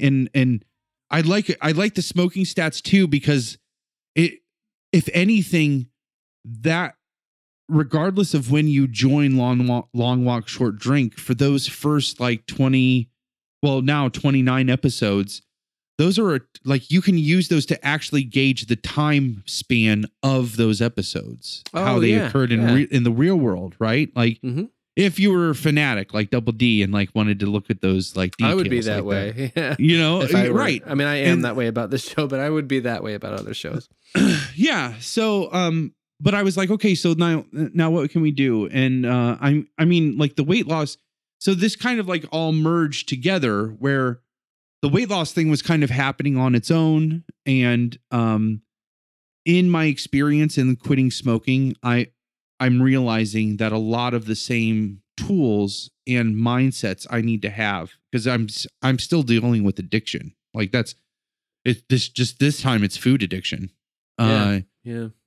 So I like looking at that, and I'm just like, you know, this is the next thing. I bring these two things together. So instead of smoking stats, I really think now it's going to move towards health stats, you know? And so, we can do the smoking thing still if that happens to come up, or if somebody's curious about that. But I really think the new count is going to be, I'm not sure if I want to do the weight loss thing, because I do believe that it is healthy for that to, like, it shouldn't. Yes, I should be losing on average over time. But I also don't want to get discouraged if 1 week I don't lose as much, or maybe I gain a little, you know? Yeah. That was the one thing when you mentioned it to me off air, I was thinking, it's like, I will support you no matter what, but I'm glad to hear you say that. 'Cause I think, in order for something like that to be successful, I don't know that it can be so mathematical. Yeah, in terms of at least emotionally, like that would. No, 100%. Like I have consistently lost over the last. I've lost a little every week since we started Real Appeal this last time. Or since I really got serious with it, was probably over the last like 3 or 4 weeks. But I've lost every week since then. I'm almost to the point, like I want the week where I have gained a little, or I don't lose at all, just because the longer it takes for that to come, the harder it's going to be to cope with it, like for it not to affect me. You know what I mean? Like, because every week that I go where I've lost a little more, I've said, it makes it stronger. Like, oh, well, this is what it's going to happen every week. You know, like it's another like case against, like, well, this is how it should be every week, which I don't believe it should be. I think it, you know, if I'm going to enjoy life, which I still want to do, like Disney, I'm going to consume a month's worth of calories while I'm at Disney. Yeah. Be a cheap, you know what I mean? What, week, right? Yeah. Like as it should be. In 1 week. And that's going to happen. And I hope I gain some weight while I'm down there. Like that is what I should do. You know, I should enjoy it. But then that's good practice to come back and reacclimate myself to my healthier lifestyle. That's what makes it a treat, you know? I just like the accountability portion of it. So I have lost 20 pounds, like over 20 pounds. That is that seems like an awful lot to me. That seems super impressive. How does that feel to you? When you already are this big, 20, like Ash gets so frustrated. She's like, you didn't do anything but cut out soda and you could lose 20 pounds. But it's like, yeah, but I still weigh 440 pounds. Like, awesome. It's awesome. Again, I don't want to belittle it, but like she gets discouraged because I keep losing and she's like not losing as fast as me. And it's like, would you like, okay, I lost 20 pounds. Would you want to weigh 440? You know, of course not. You don't want to be as big. Like it's all proportional. Like if I just went down to 2,000 calories a day, I bet if I could just stick to that, eventually I would be down to 300 pounds. You know what I mean? Mm-hmm. Like, just because like that's portion, but eventually I'll hit a plateau, and then that's where I need to like step it up. So I just like the idea of that being a forefront of conversation, because I know it did help me with smoking and potentially might help me with weight loss. And if it, if it ends up like where it starts to be a problem, like we'll have that conversation off air, I guess, and it'll just like fade out or whatever. But, as of right now, I kind of like it. And we find the right, just like the rest of the show, we find a way to make it organic and healthy. Most of the time when we're talking about that on this show, it has to do with sort of our emotional lives or the hours in the day or whatever. But I do think that's an important element of this, is finding the right way to do it to where it's motivating for you, but also like always a force for good and not exactly. You did the most extreme thing with that whole 30, and that was intense, and you shared all that with us, which is incredible. But that's not it's not especially sustainable. No, I don't want that again. And I mean, I myself have been this last year for the first time. I've tried various things to whatever as my metabolism has changed over the years, but I've tried always like radical things, because the one time in my adult life I lost a lot of weight, it was in a radical situation. So none of that sort of work, and I have sort of high cholesterol and these kind of things. So for the first time this year, I was like getting tested for levels and getting certain things sorted out, getting my butt cut off and various. But the whole thing was to try the more conventional, doctor recommended balanced diet methods, and I do exercise, but it's not like I can't find it in me to like make time to go to the gym. I think I've talked about this before. So I haven't got these levels tested and stuff, but I have been making an effort. I essentially eat the same breakfast and lunch. I've been doing that for a really long time, actually. And I don't mind at all. And then I actually, come to think of it, I try to do exactly what you're talking about. And then dinner, it's like I tried to be good, and most of the times I am. Yep. Or maybe I don't know how many days out of a week. But so I guess what I'm getting at is that I've been trying to find a way to do like integrate it into my life in a really sustainable way, that the goal being health. Like for me, I understand I've done these types of things or tried certain things. I've tried all kinds of things. And I realized that in order for me to truly transform the way that my body looks, I would have to make it the central focus of my life, and I'm just not going to do that. So which I'm not going to do either. And I think part of that is I feel like I'm way different than a lot of people who want to lose weight, in the sense that I weighed 200 pounds in third grade. I have been big literally my entire life. I don't know any different. I don't know anything else. I've never let my weight stand in the way of what I've wanted to do. If I want to climb mountains, or I want to go hiking, or I want to go swim out in the ocean, or I've always gone and done it. Two big motivators right now to make this change. One is I know that this lifestyle is not sustainable. I've probably already done irreparable damage to my body that I will have to pay for eventually, some point in my life.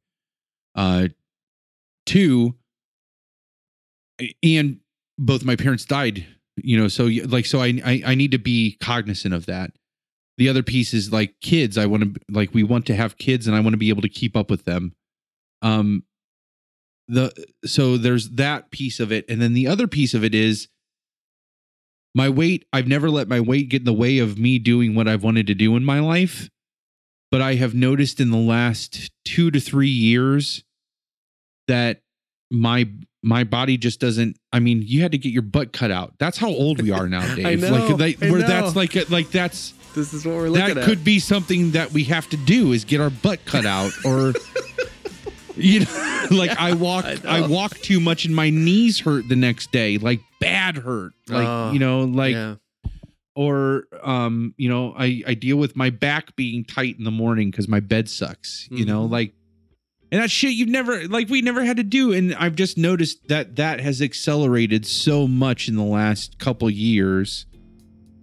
And it's a direct result of how much I weigh, So I wanted that, like, all of those are good reasons to change, of course. And I just can't keep living this lifestyle like this. It's going to catch up to me eventually, Yeah. And I'm not going to get any warning. Like, that's going to be the other piece of it, is like, I'm not going to get that, like, oh, well, this is your wake up call. Like, I weigh 460 pounds. I'm not going to, it's not like I'm going to get a warning heart attack when it comes. It's going to be the heart attack when it comes, So I just don't want to do that. I want to be as proactive as I can. So it sounds like I can kind of join you. Particularly, I'm not going to put. I'm trying to keep my own sort of healthy boundaries on things as well. But especially, at least in terms of, I guess, what am I getting at? I think that it'll actually be nicely motivating for me as well to remind me, because there's similar goals, a different sort of, whatever. Starting point, I guess. I'm not necessarily trying to lose weight. I'm trying to stay healthy, stay alive, and not have a heart attack as well, because that's a big thing in my family. It's something we can talk about together. And that's, I say the weight thing. I think that's just going to be, and this is something healthy that I think this is as healthy of an outlook as you can have on weight loss. Get healthy and let the weight loss be the byproduct of that.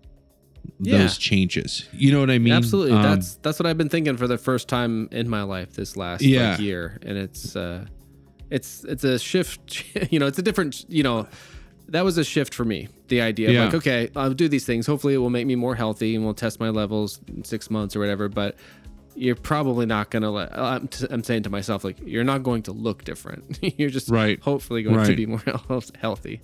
But I think, though, it's like, especially if you're a big person, big like I am, walking every day, eating right, not spending the entire evening in front of the television, any person is going to benefit from that. And if you do those little things, you're and just be patient. My real motivator on this, I wish I would have even written the woman's name down, but it was just happened to be this woman on the Today Show who she just looked at it as she didn't say it in these words, but this is how I equated it, is like she lost weight, all of her weight. She went from like 300 plus pounds down to like, under 140 pounds. And she lost her weight all in like 2 pounds at a time, where it was like the current pound that she lost and the next pound that she lost. She said, I would get on the scale and I'd be like, okay, you lost a pound. Now lose one more. Like, just lose just one more, Yeah. And then she would work until she lost that 1 pound. And then she'd say, okay, now like you lost that one. Can you lose one more? And that's just the idea that, like, so I guess that does have like a definite focus on the weight loss, but it is more the health. It's just that weight loss part is going to come. It's just a natural byproduct. It's not natural. In like the other piece of it too is like, it's not natural to look like, 6-pack abs are not natural. Like those aren't naturally occurring. You know what I mean? Like, I like those are as unnatural as my gigantic belly, like and both of those took a lot of work to get. I just want, that's interesting. Yeah. You know what I mean? Like, right. Yeah. I just want that, like, I want that middle ground. That's what I want. So, yeah, but so that was like one piece. And I thought like how I really have, I feel like I keep long walk, short drink. Maybe it is part of, I don't know. It just means so much to me. So it's always on my mind, it's always on, and I'm always thinking like, what can we be doing better and different? Like how, and I think that grew out of those first like 9 episodes where it was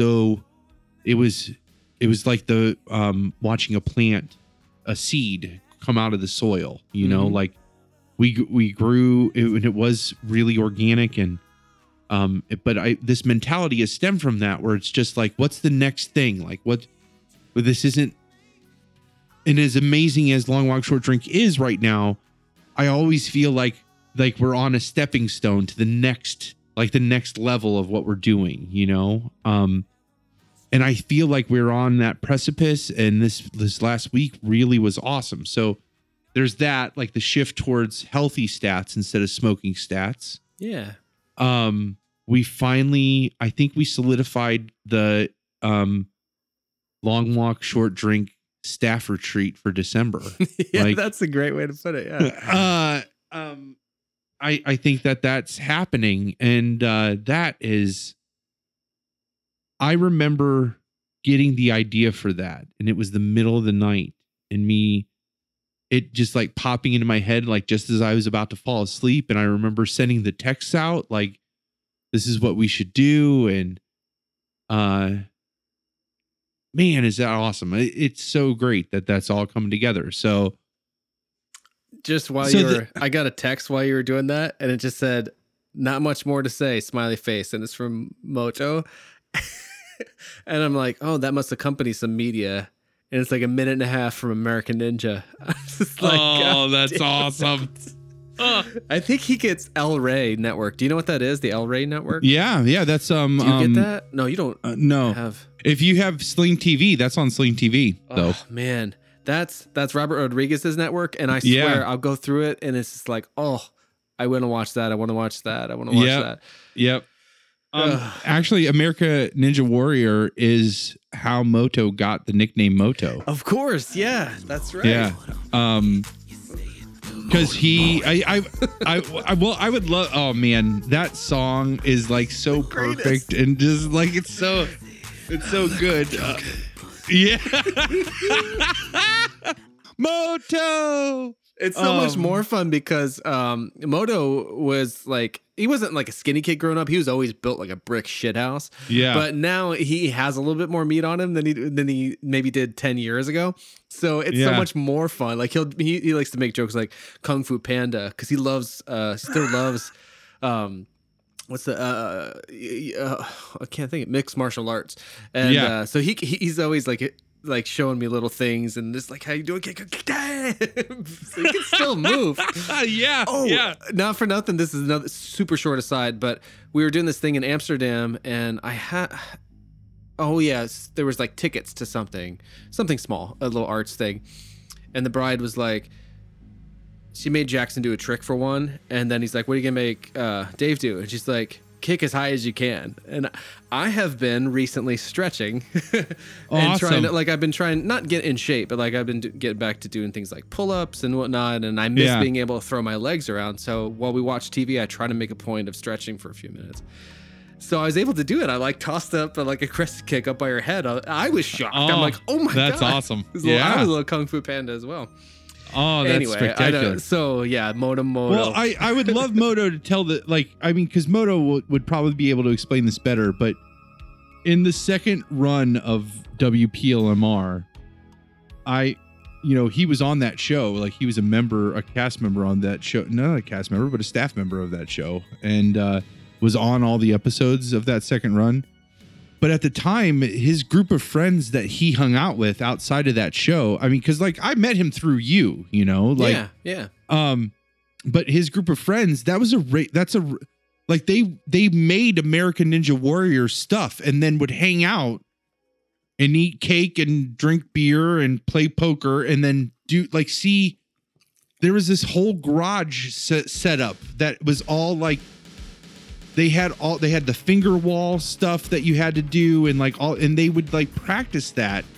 Like, it was like just for shits and giggles. So Moto was like my Japanese take,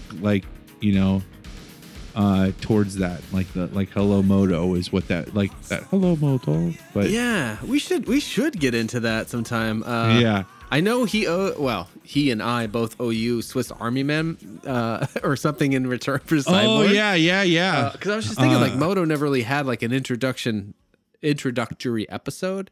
Yeah. So it may be That's a little true. late for that, but there's certainly time to like introduce. I would love a whole like Tommy Maplewood episode of just like where we just like delve into the. I would love to talk about So I Punched Him. Oh, he's done. I mean, we still do like- to some extent when I get together with my nuclear. George W. Bush ruined that word for me. Am I saying that right? Nuclear is the wrong way. Nuclear is the right way. Family. Usually it evolves or devolves into moto stories at a certain point. Yeah. Because there's so many of them. There's just so many good ones, and just like he's such a. Moto is like one of the most sincere people I've ever met in my entire life, and just like so polite and just so awesome. But I have this innate fear of him in the back of my head. Like that it's just like, because you're just, what he's capable of, and it's just like, I just want to be like, I want to be there to see it. I don't want to be there to receive it. You know what I mean? Like, Man, I love that kid. We should I figure love out a that way kid. to do it like, not Enter the Moto, Return of the Moto. Yeah. There's got to be a way. We'll find a way. But okay, sorry. I hope, So we were. I hope. I love him. I like him big. I like him plumpy. Has been playing in the background this whole Moto talk. So, all right. So let's talk about some cool other long walk short drink developments. So first off, Twinkie is officially staffed. Don't you fucking call me The seat Twinkie. is always open for Twinkie. So Twinkie, if you're hearing this, you are. I know we had this conversation like one of the last times we were on, and you're not able to make it every Wednesday, and we don't always record on Wednesdays. So just know the seat is always open, and you are officially staffed. So again, we're done.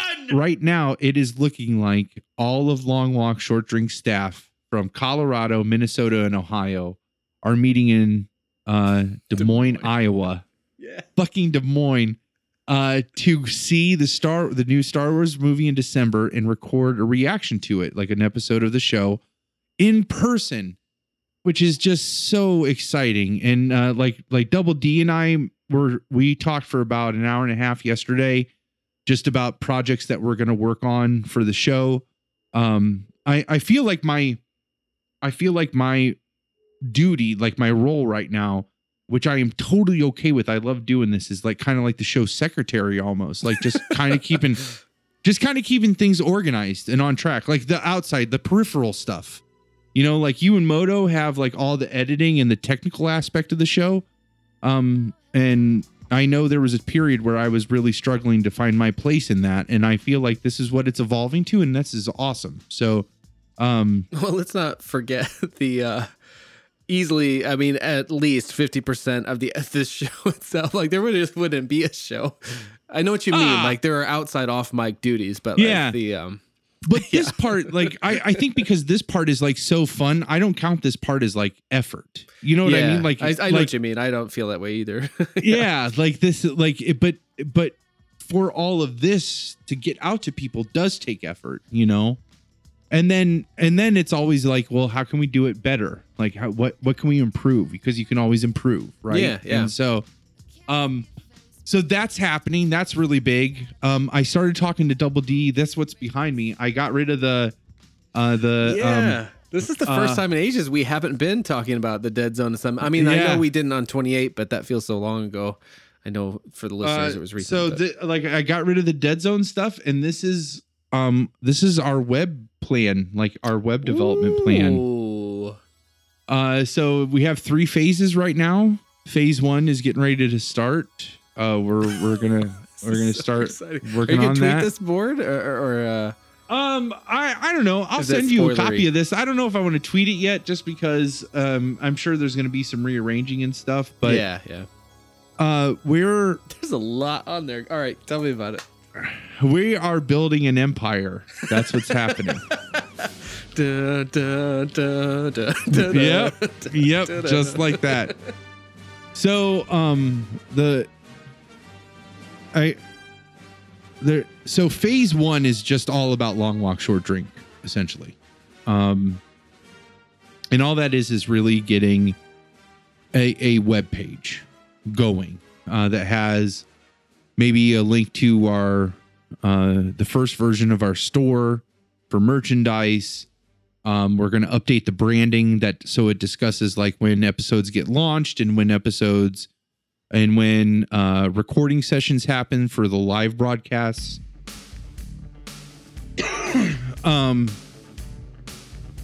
We also want to be able, like, that main page that people come to would have like the current episode would be available right there on that page. Oh yeah. Places for them to subscribe, places for them to see past episodes or get to past episodes. An about us / contact page, which I cannot wait to see the bio that some of our staff members put together for the about us page. Like, it's going to be so self-identified. Yeah, no. Oh man. Yeah. Like there's going to be like a Modo page and a Twinkie page and a Double D page, and they can be anything. Very interesting. Contact us. And then like a Twitter feed somewhere in there. That's kind of just phase one. It's just like really simple, just a simple web page, probably just like a couple sub pages, but everything's kind of on that main page. What I was thinking with that was using one of those for this initial phase while I learn HTML and all that stuff to build like the actual website that we want, which would launch with phase 2. Oh, wow. As we start to build our empire. So here's some things that I'm thinking for this phase 2. This is where the empire starts to spread out a little bit. So expecting you. A fully functional space station. Fully operational. We should double efforts. Sorry. So phase 2, like here's some of the things that I'm thinking for phase 2. Some of these you will know about. So Double D's project, I would like see that being in there in some where there would just broken down by episode, all the things we talk about and everything. A request form for people to like request us to either see a movie and talk about it or talk about a particular topic or to get our take on it or whatever. Or bits or, themed episodes or whatever, where a listener could fill out that form and it would automatically filter into a web sheet for us or a spreadsheet that we could then so if we're ever stuck for an idea, we could just go to that. Oh yeah. Do that. Mr. J did a request recently.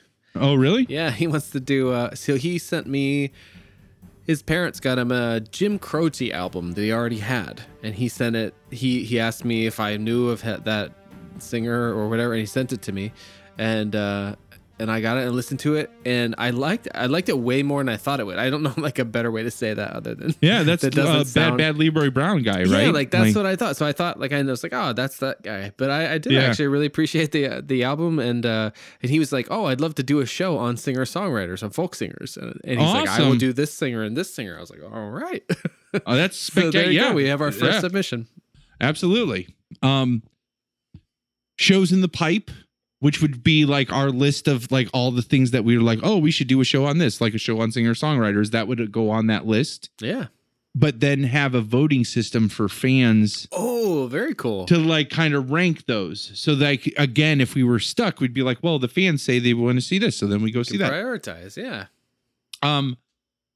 Now we are starting to get into the experimental stage of phase 2.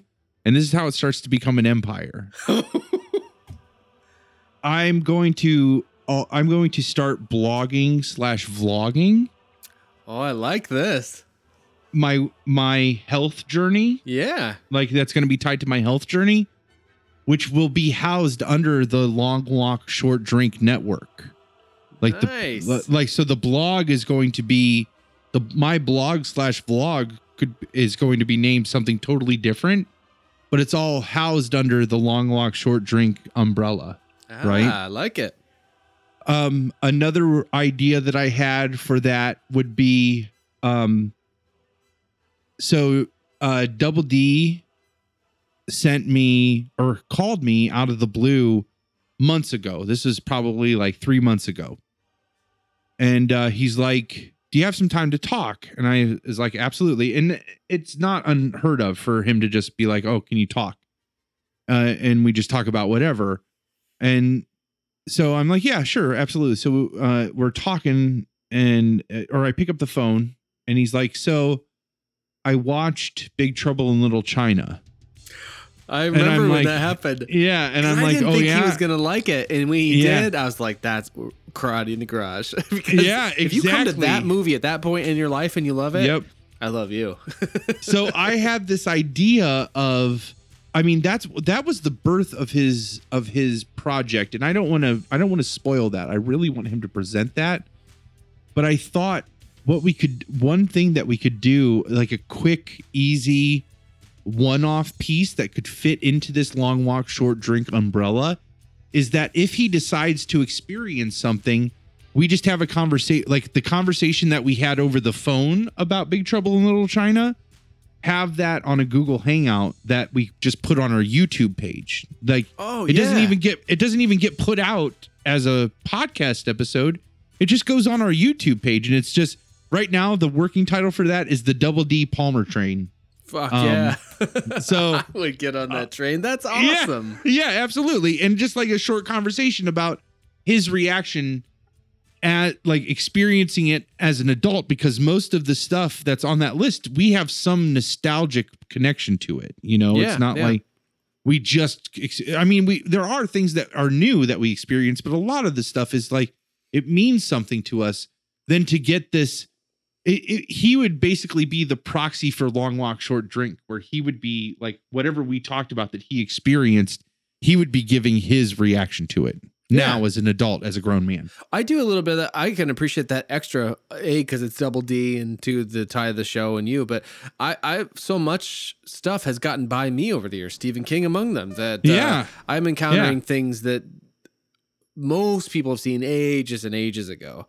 So I'm not saying I should get in on that, but like, I love the idea all the more because it's something I relate to that. Like, I'm on board that train. So my blog/vlog, the Double D Palmer Train. And then this is the third one, the Dave and Moto 9 Inch Nails podcast. Oh, yes. Oh my God. Which again, doesn't have to be anything outrageous. Just like, do 45 minutes every couple of weeks about 9 Inch Nails, and just you and Moto just talking about how awesome Trent Reznor is. That'd be amazing. That'd be easy. Easy, right? Like, that's what we talk about anyway. And then all of a sudden, but then by the end of that, now we are an empire. You know what I mean? Like we. Oh yeah, they're in a way they're like different shows, kind of. Yeah, they're a network. Yeah. So like phase 3 has plenty of room, but that's store 2.0, and that's where we finally like we're commissioning the merchandise, and we're handling like all the distribution and stuff. Store 1.0 is like those kind of stores where like the on demand merchandise where you give them like all your artwork, and they have everything from coffee mugs to shot glasses to t-shirts that branding would fit on all of those things. Like they're like scalable vector graphics that they could put that on anything. And so your listeners or customers go to that web store and they see just generic versions of all those things. And if only 2 people order coffee mugs that month, they only print 2 coffee mugs. And then you get a kickback for every piece that's sold. So it's, I mean, store 1.0, we're not going to make any money on. Like it's going to be, and this isn't to make money. I mean, like I need to be careful about that. But like we would essentially be directing traffic to somebody else, and we would be getting a kickback for anything that happens, just like we would for audibles, right? Sure. And we get I would order some of that stuff so that gets to exist. Oh no, absolutely. So that's going to exist. But if we start getting enough, what would happen is we would start ordering that stuff wholesale and distributing it ourselves. You know what I mean? And then we're not getting a cut. By that point, we're making a profit. You know what I mean? Yeah. So, which that's way down the road. But like this is another thing that has come from this hiatus that we've been on of just like, this is where we can go. Yeah. I feel like. Oh, that's all very achievable. I'd love to get, I don't know how to put it in there, the phase 2, like, I don't know whether it's just an umbrella like Dave's Endeavors or something Dreaming Out Loud centric. Because I have that ongoing sort of Shout Factory approach. Oh yeah, of the Cabin Kids like that. I mean, yeah. we could very easily. We could have like just the cabin. We could just call it the cabin, and that would be under phase 2. You know what I mean? Fun. Yeah, you just kind of go there, and there's this and it's stuff. just like this rabbit hole of that, That's of that really fun, stuff. Yeah. You know what I mean? Absolutely. And we could even shout out to that project or that page like repeatedly, like when we have Cabin Kids on there, or like, oh, go to the cabin. Go to the cabin. That's amazing. Like, go to the cabin and look for this. We just posted this, and dude, that's awesome! Like, that's come really on, fun. That just really came there. good. I'm putting that on. You're there. on fire. Absolutely, Yeah. the cabin. That's perfect. Because I love this idea too with the website. I mean, it's fine. Twitter has been the chosen thing. I like that. It's something else that, like, right now, that's where you can go and see the visual accompaniment to the podcast, essentially, but also that it's like time stamped and you can see it evolve over time. But I really like that idea, whether it's episode pages or all of these things, that you're not going to someone else's black hole where there's like counts. Like, you have 12 followers, and people see that and they're like, well, they aren't anybody. But I love that idea. You enter this kind of world of the website, or you go into the cabin and you just kind of get lost. In the fun of it all. So I just think, and this is how we start to get that empire idea of, I didn't want to be presumptuous, because you've worked so very hard on all of those outside, like the archiving of the Dreaming Out Loud stuff and keeping all of that, but all of that would have a place in this. And this is a result of that. You know what I mean? Like, yeah, it's all a bigger thing. It's funny. We were talking about Kevin Smith recently, and this sounds like it's going to go a long way, but it's not. It's just literally like a 2-sentence thing that I wrote down. He says it all the time, and I realized that I had this kind of light bulb moment recently, where he's talking about Clerks. Like, Kevin Smith is the guy. He built he did build an empire on one movie, Clerks. Yep. Which is him sort of making a movie about him and his friends, like the way that what they talked about Star Wars and fucking and like bullshit, and that was not in movies, and so he put it into a movie and it grew into this thing. But so he's always saying, I can't remember who it was in his life that told him, he's like, look, nobody's ever gonna make a movie about you and your friends, because he would bitch about like, why don't people just make movies about this stuff that me and my friends talk about? And someone's like, no one's ever going to do that. If you want to do that, you're going to have to do it yourself. And he did. And I was just realizing, it's like, oh, I'm literally doing that. I've literally been doing that for like 20 years and not making a fictional version. I've literally been making a movie. Archiving. Yeah, like making movies, making projects, documenting these people, not in a fictional way, but in a realistic or in a documentarian way. And yeah, but I was like, oh, wow, I am kind of making that movie that I want to see, not quite in the same way as that it exists. And I really think that this is going to be the house for it. I think that I love it, or Airbnb of what life, or of the internet for now. It's fun to have a place to go to see it. That's where a lot of the archiving came from. It's like, what if I'm drunk at 4 a.m. and want to hear Pilgrimate? It's like, I need to find it. You go to the cabin. That's where you go. Fuck yes. Do you know how awesome it's going to be able to say, go to the cabin and like, let's go to the cabin. Like, that just blew my mind. That's so fun. Cause we were joking earlier, I think today on text or something about, it's like, or yesterday, whenever it was, like the Long Walk Short Drink has become this kind of virtual cabin for of 2017. Yeah. Wow. Which is this, and that's what I was trying to tell Double D yesterday about, like,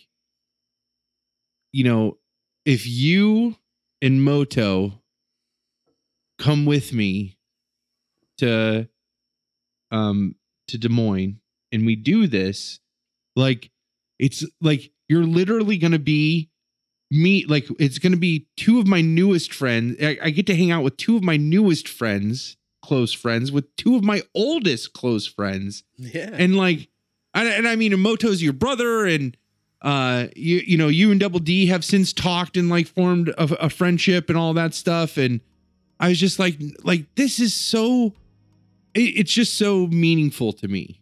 And I again, I like to buy in, and I learned this from you. If it's meaningful to me, it's meaningful to other people. So that's what you need to like, that's what you need to embrace, and that's what you need to document and put out there, is what's meaningful to you. And like, it will find somebody who will find it meaningful also, you know? And I don't know. And I think that this is like a great way to just keep feeding that sickness that you have of documenting us, because like now with Pumps coming on, like this is like the next round of those Cabin Kid interviews. You know what I mean? And I can see like over time how we slowly like weave those interviews, like we catch back up with them individually, you know, and everybody gets a Cabin Kid episode. And then we have like an updated interview with all of those people to just add to that archive that you've created, you know? And oh, that's so exciting. It is. It's so exciting. And I fucking love the go to the cabin. Yeah, like, I can't tell where, you. where do you go if you want to see Pilgrimate at 4 a.m.? You go to the cabin. Fuck! Like, come on, man. That's so fucking awesome. And especially too, like I at first when I mentioned it, or when I was thinking about it, it's like, well, this seems like kind of a long walk, short drink centric thing. Would all the, because that is literally like an quote unquote empire I've been building since 1998. Yeah. So it's like, in some ways earlier. So like, does that fit? Or but that's even better because it encompasses all of that, but it actually encompasses it in the vernacular of the show. Yeah. I mean, it would be wonderful without the show. This idea, I don't think I would have ever come to that though. Because I did do, and I had these public facing channels, and then I was realizing like, I don't know if any of these people would be cool with this existing. But anyway, that's so exciting. Listen, no, totally exciting. So, all right, let's. I also feel licensed. We could put a bunch of stuff up there, especially if that's the only place you could find it. Because like the idea to those people that like, where do you find like this is available on the internet? Yeah. In the cabin. Yep, in the cabin. It's in the cabin. Not like on YouTube public or whatever. Just like, you got to go to the cabin. That's amazing. Well, I mean, you know, we really are at a premium in the sense that any of our video content we can host for free on YouTube and then embed it in our own page. Like that, like we're just in such a great time. And it's been like this for a while. It's not like this is, I know I'm speaking to something that people have been doing for almost a decade, probably longer than a decade. But like in the early days of making a web page, the idea of hosting video on your web page, like you would have to pay your eyes tooth for that. And then it'd look like shit. Yeah. We can embed high definition video in our web page and it doesn't cost us anything extra. Why aren't we taking advantage of that? You know, like all you're really out is the time it takes for you to create it, obviously, but it's already created. So the time to upload it to YouTube, that's really what you're out. And then you embed it. Like, why not take advantage of that? Man. It'd be all that shit. There'd be the book, as was recently digitally remastered, the growing library of albums. Yeah. Like all these videos I made over the years and continue to make. So awesome. So all right. Well, that's amazing. All of that is incredible. Thank you for I don't know, busying your brain with that. That's pretty exciting. We have the clip show the episode 30's coming up. That is the longest run Dave and I have ever had on any of our like episodic creations we've done. Yep. So we're going to celebrate that with a little bit of a clip show, and we're hoping for a full Long Walk Short Drink staff on that episode. Yeah, I like it. Well, fuck it. Let's without further ado, let's get in some King talk. Honey, come on over here, sugar buns. This machine just called me an asshole.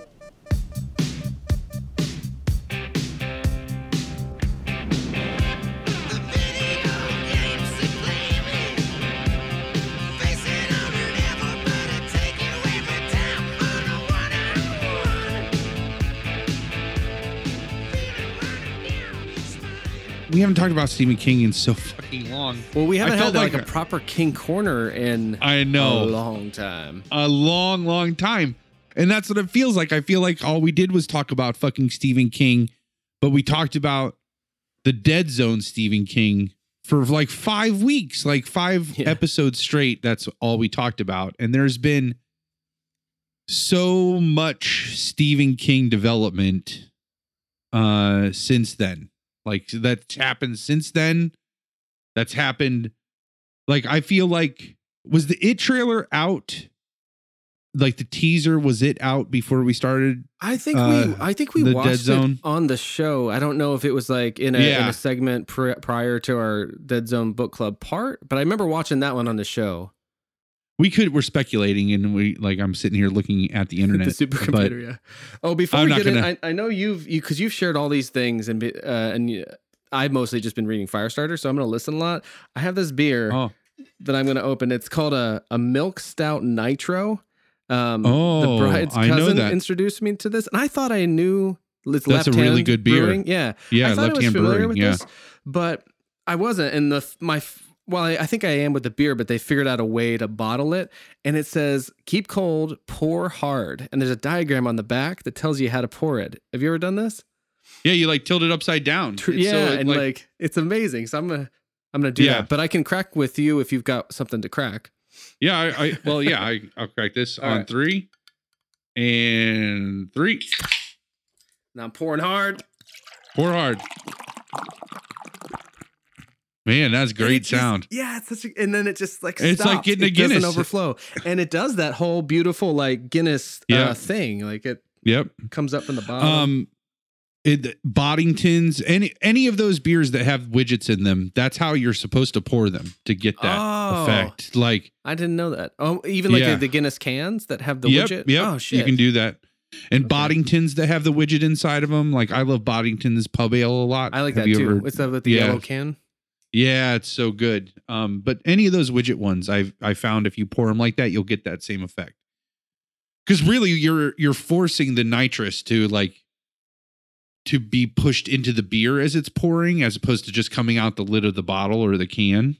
Yeah. Which is the whole point. That's how you get that nitro. So that's magic. That's awesome. So I'm excited to drink that as we get into the dark world of Mr. King.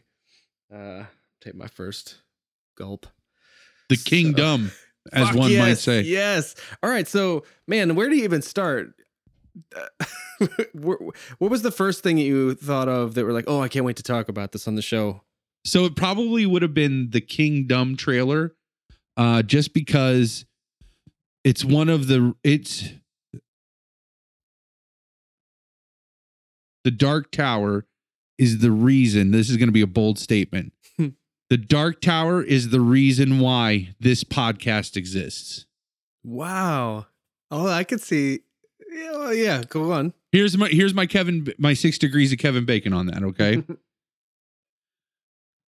I love the Dark Tower so much that I start in my life reading it listening to it on audiobook every year, right? In that, I start to pick up all the connections to other Stephen King books that I have read, which are only a handful other than the Dark Tower book. I start to find those connections. So then I connect to those books on audiobook. And then in those books, I start to see other connections happening to other Stephen King books and the Dark Tower books, which then makes me say, holy shit. At one point, I remember the decision. I was like, I just need to do all the Stephen King books. Like, that's what I need to listen to. And then I will have consumed like the entire universe. So I'll get all the references when they happen on any Stephen King work. That was the only way it made sense to me. So then that's what led me through the like multi-year journey, which in 3 years down the road of that is when I see you and tell you say, no, you tell me I'm listening to all of Stephen King's books in chronological order. And I'm like, I've been doing that for the last 3 years, which then leads to us staying up all night, like realizing we're hetero life mates and then saying, all over. We should do a again. podcast all over again. Yes. And then we should do a podcast, and then leading to us having a podcast with a King Corner on it where we talk about it. Right. So Long Walk, Short Drink. That's one of the reasons why I love the Dark Tower books, is because they are rife with references to other Stephen King's work. And so that trailer epitomizes one of my biggest draws to, like, I love secrets. Like, that's why I love conspiracy theories. That's why I have an ear for conversation, is because I love to, like, I listen to people and I absorb that. So that way there's no secrets, you know, like, and I love discovering secrets, and I see all of those connections are like, and Easter eggs are all those, like, these little secrets that like that's Stephen King, just like he's winking at you, letting you know, like, isn't this cool that when you escaped into this book that you read 3 years ago, that book takes place in the same place that this book takes place in, that you're escaping into now. And they're two totally different stories that take place in two totally different time periods. And there's one connecting character that happens to be the third cousin of some minor character from the book that happens to play a major role in this other book. Like, isn't that just like, that's mind boggling to me. It's like the Black family tree from Harry Potter. Like, if you were to have this room, I'll see if I can find this article, but crack.com did a great article that was like, fan obsessions that went to the extreme, basically. And there was a woman who spent a long time making a map of all the connections of Stephen King's works and like how the characters all connect together. And she spent like numerous years doing this, like, cross-referencing. And then she was picking up and starting to do one for the Dark Tower series, and then how those connect to everything. And it's like that. That's what I picture is like in King's head, is this like the Black family tree of his works. And every story, he's like looking for a way that he can fit it into the tree, you know, like he's trying to fit that story in. And that Kingdom trailer totally nailed that. Like, it had really, this was my first indication that the movie was not going to be very good. Is like, that was a promotional trailer put out for that movie, and it was horrendous animation. Like, it's like Pixar generation 0.5. Like, like that's how bad the animation is. It's so plasticky, and like the fire looked really wonky in that one, in the Carrie shot. You know what I'm talking about? Yeah. The anime that I mean, if you're gonna have, Sony doesn't put out third-rate teasers. You know what I mean? Like, they're like, wait, did I say Sony? I meant like Disney or in Marvel. Like, they don't, when they put out a teaser for one of their things, like, it probably looks better than the movie's going to look, because they want to entice you into that trailer. Yeah. So that was my first indication that the movie was not, that Sony had pretty much written it off, that they were just done. You know, like, they were putting no more money. They already had a lackluster rollout for the movie. Like, I barely saw any people being interviewed or promotions. Like, I saw movie, like, commercials and stuff, but I don't know. It didn't get a huge blitz, in my opinion. Yeah, I could see that now in retrospect. Ton of commercials. Because ton of commercials. Yeah. So many. I'm still seeing them. Yeah. But you watch a lot of TV. I don't watch a lot of TV. Yeah. So I missed that. It's funny. I actually asked the bride the other day, like, trying to see if we could somehow get away from cable, because I watch things on a television, but I think I talked about earlier in this episode, one of the things I try not to do is, you know, just watch movies and stuff like that. So, but it's not like I don't watch stuff. Of course I do. And we watch things together, especially she and I, but she loves her DVR. And she said that, she's like, no, I got to have a DVR. Yeah. So I do see commercials and stuff like that when she doesn't, you know, when we're too lazy to fast forward or something. But yeah, I did never see, even just peripherally or whatever, like Idris Elba or Matthew McConaughey or Stephen King, like in that chair, Yeah. like in the press chair, like talking about the movie. And it's like Stephen King's opus, and he wasn't out like promoting it, you know, like you didn't Yeah. see him out. A lot of really telltale signs. Again, we'll get to it.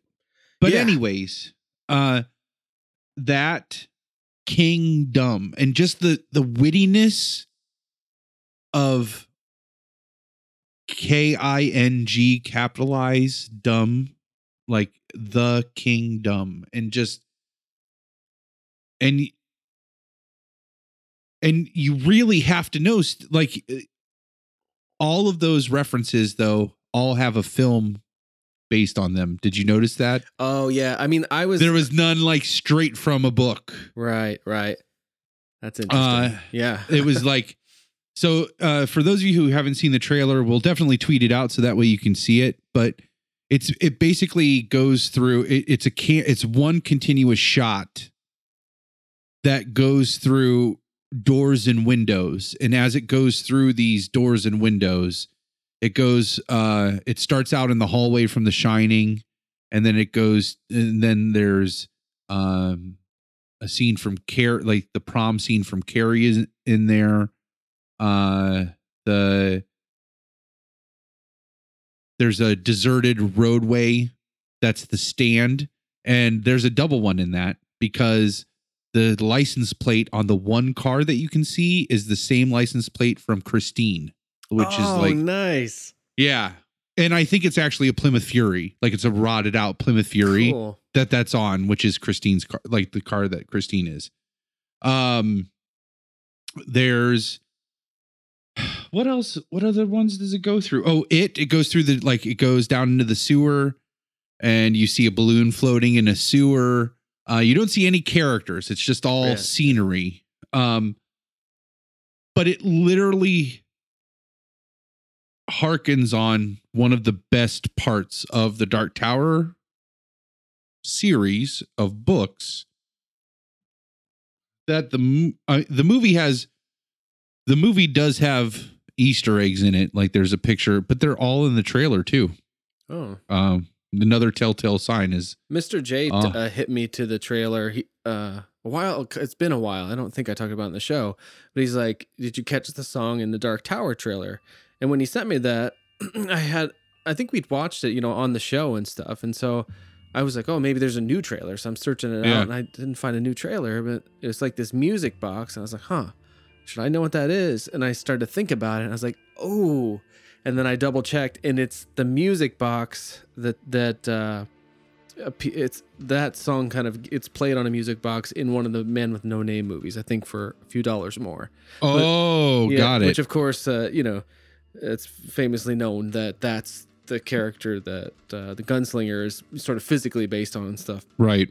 So I thought that was a pretty interesting tidbit. And it felt like for me, for a while, I thought early on we had heard that King really was on board with the movie.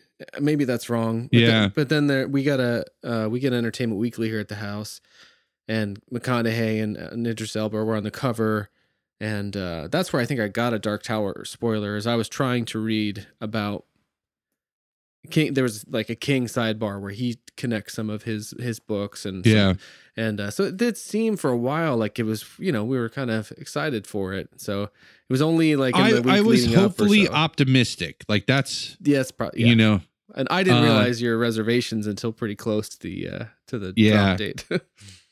Well, I mean, there were obvious signs. Again, well, okay, so we'll just get the Dark Tower out of the way.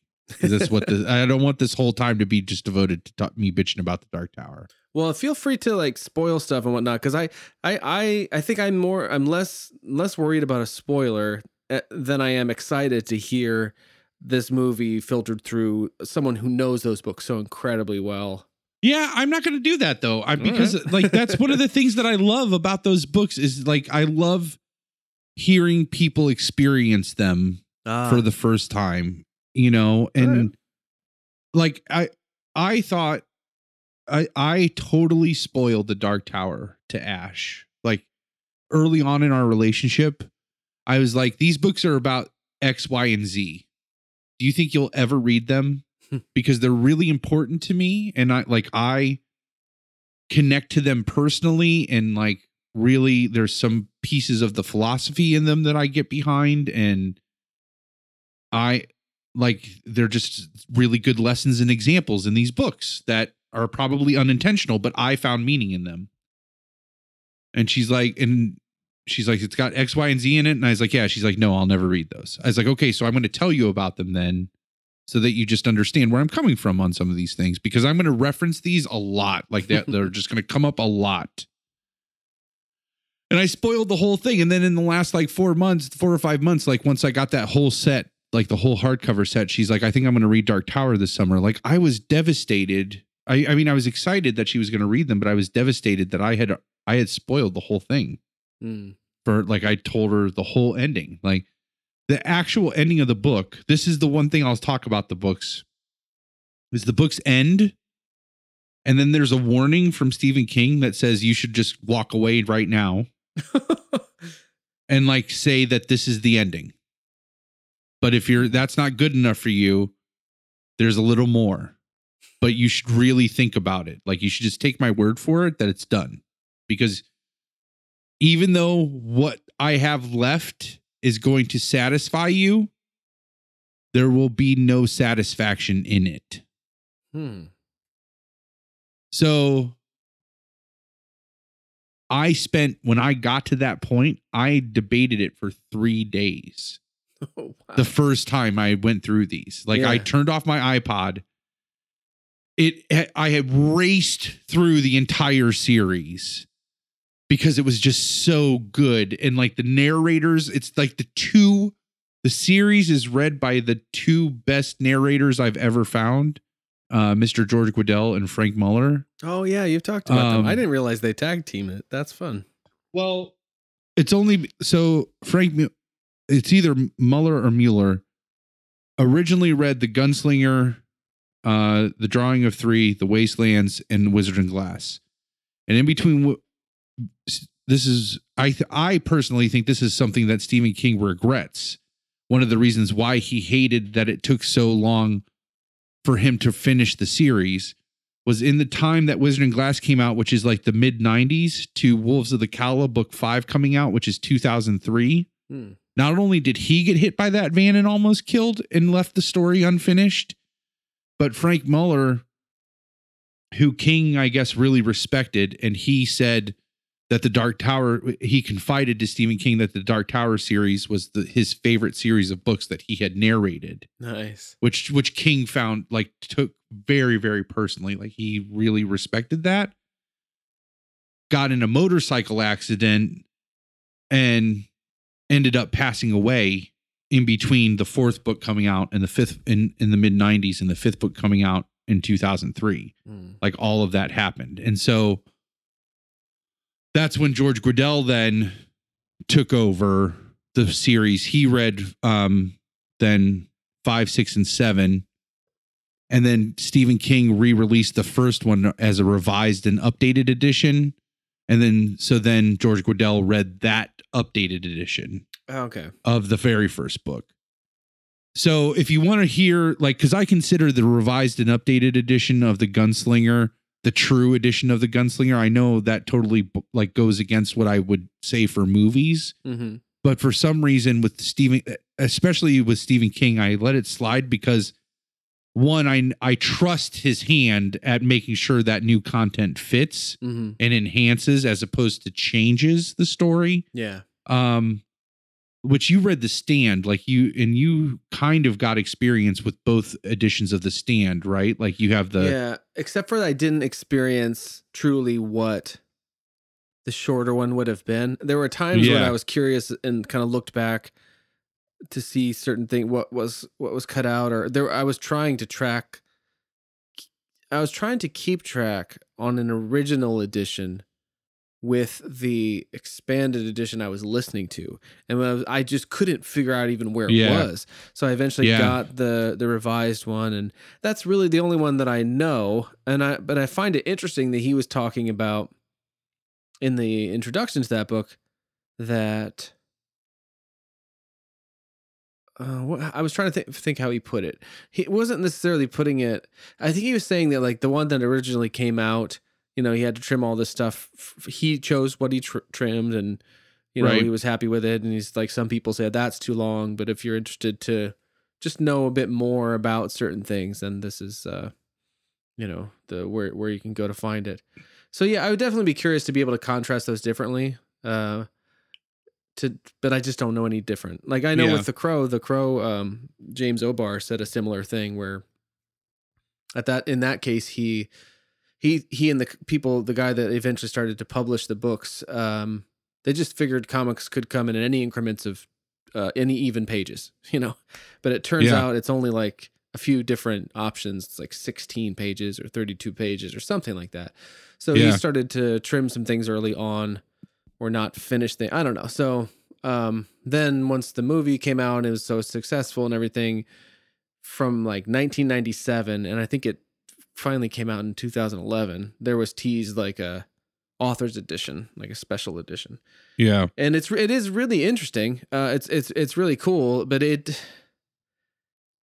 just, for me, I was so familiar with the completed story as it came out in 1993 that the editions always stick out.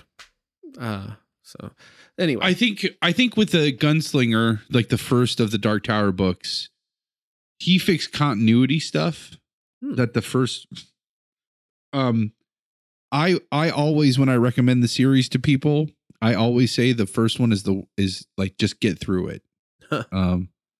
Even I read in The Road to the Dark Tower, I think is the book that I read, that Stephen King himself recommends skipping the first one and starting with 2 and reading book 2 and book 3, and then reading book 1 and then 4. Oh yeah, I think you mentioned that one.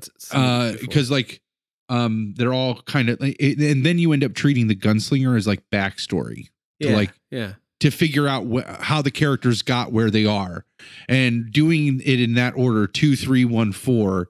You're putting that backstory in a very logical spot in the series of like book 3 ends on a cliffhanger. Yeah. And book 4 picks it right up, right at that cliffhanger. Mm-hmm. But if you kind of wedge 1 in there, either before or after 4, it's a good spot to fit all of this backstory in and like fill in all the gaps that you might have. Yeah. Yeah. What's the Star Wars order? Do you remember? It was similar. Somebody recommended something like that. Maybe it's like 3, 2, 1, 4. I know what you're talking about, but I can't remember what that order.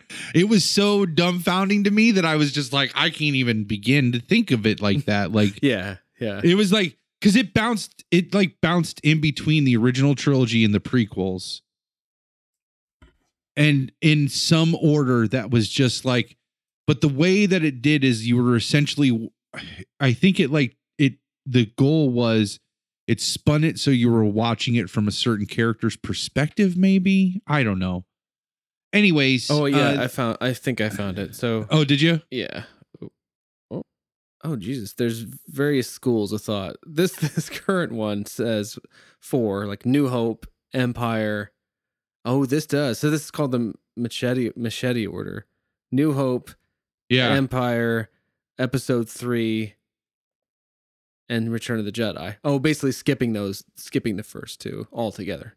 I can see that. Yeah. Because after you would basically, basically it just skips 1. So you New Hope, and then you find out Vader's his father and Empire, and then you go back and get the Anakin story a little bit, enough to like see him fall in love with Padme, and then like go to the dark side, and then come back and be redeemed from the dark side. All right, with Jedi. Yeah. All right. Yeah. No. Yeah. No, it's too weird. I do not treat well, and again, acknowledging the prequels goes against my Star Wars universe rules, my own personal Star Wars universe rules. Love it. So, what are those? You know those when I finally like had Ash watch the original trilogy, I told her, because I have one of the only official digital versions of the original trilogy, the original non-special edition trilogy. Oh yeah. That Lucas released one time, and out of spite, the motherfucker, all I wanted was the goddamn official I wanted the official DVD version of the Laserdisc edition. That is like, which is considered to be the best official digital version of the original trilogy. Yeah, the Laserdisc edition, even though because now there it would were look bad to us because they didn't fill the screen and all that shit. Yeah. Like, and I totally get that now. It would look shitty to us. However, that there were tweaks that he did to that did actually improve Star Wars. You know, like they did. Like he did a really nice touch up for that one, the originals one last time. Do you remember that marketing campaign? If we would have known what he meant by that, like I was always fascinated by what he meant. And so the cleaned up effects and all that, you know, was beautiful. And then I think I know where you're going with the versions they did make available on DVD. so then fans all get pissed and they say they want the original. Man, be careful what you ask. This is a great lesson to be careful what you ask for. Yeah. We want the original versions of the films on a DVD. That's what we want, George Lucas. That's what we want, George Lucas. So in one of the 98 editions of the original trilogy, he released one version that you had to buy them individually. They did not come as a box set. They were a 2-disc version, where the first disc was the updated, whatever the current special edition was that was out. And the second disc was literally the original, like a really shitty transfer of the original release of the film. So when I say that, Star Wars is just called Star Wars. There is no episode 4 New Hope. It's in mono. It's not even in stereo. Oh, I forgot that part. Oh, like there's zero. It's literally like it would be the day it was released in the theater. That's what it's like. Yeah. And so that's the closest thing you can get to an official digital copy. And I have those. And that's what I showed Ash. And so when we were watching them, I said, just so you know, if we become a Star Wars house, as a Star Wars house, these are some rules that we follow. These are the only editions of these films that exist. Yoda is always a puppet. Han shot first. Yeah. In the prequels, never happened. And she's like, okay. He slips a ring on her finger. Yep. So we did buy a copy, a trilogy on Blu-ray of the prequels, just so you do need to see those once, I guess. I have that same edition that you're talking about, the double disc, and that's what I watch. Just zoom in or something. But what is nice about that one is it does match the prequels as released on DVD. So all together, it's kind of cool to see one thing. Yes. And the one good thing about the prequels that I think I mentioned before, I like the documentaries, particularly for episode 1. They're like feature length documentaries with no talking heads. It's just like cinema verite, like takes you through the process. So I do like that. And then this last year I did get this most recent Star Wars Blu-ray, like the whole saga. I haven't explored too much of it. Man, you keep falling in that trap, dude. Well, but here's the thing that really got me, other than them fucking taking shit away sometimes, like Disney does, because they are Disney now. Yeah. Was they put together commentary tracks based on period specific, probably interviews and stuff from the actors for the original 3 movies. Oh, and I was like, oh, that's nice. Yeah. Probably all kinds of stuff, and it looks beautiful. Sucker. Yeah. But but fucking Hayden Christensen's in the ghost scene. Yeah, I know. I wonder if they have that's a travesty. Wonder if Don't get me started. This is a fucking king. Sorry, this is a king corner. Yeah, let's get you this riled up about the king. All right, sorry, I finished my mood or whatever. I was left-handed thing. Now I'm drinking Miller Lite. So all right. So you're talking about the Order, Gunslinger, all that stuff. Yeah. So here's let's talk about adaptations. All right. Let's say that in your town that you're living in, there's a really awesome donut shop. Okay. Okay. And in particular, there is one kind of donut that is just phenomenal. All right. You really, really like this donut a lot. You like this donut so much that when friends come to visit from out of town, you take them here to watch them experience this donut because you like to share it, because it means a lot to you, because it's just always been there and it's been a part of you, you know, and it's just awesome. And then one day you find out that there's this huge restaurant chain that's like, good news. We really like your donut too. And we're going to make it so that everybody can have your donut. And you're like, that's the greatest idea I've ever heard, because yes, other people should have this donut. It is awesome. And then they reply to you and they say, we think the same thing. Everybody should have it. That's why we're making it a China buffet. And you're like, what why would it be a China buffet? Well, more people like China buffets than they like donuts. So we're going to put in we're going to make it a China buffet that everybody can have. Instead of a donut? Instead of the donut. Interesting. And you're like, okay, I guess. And so then the China buffet opens. And you're like, all right, let's go check out this China buffet that's supposed to be like my donut. And you go there and there's not a goddamn thing like your fucking donut. Not one thing. Is the China buffet stuff good? Yeah, it's a China buffet. It's like sex.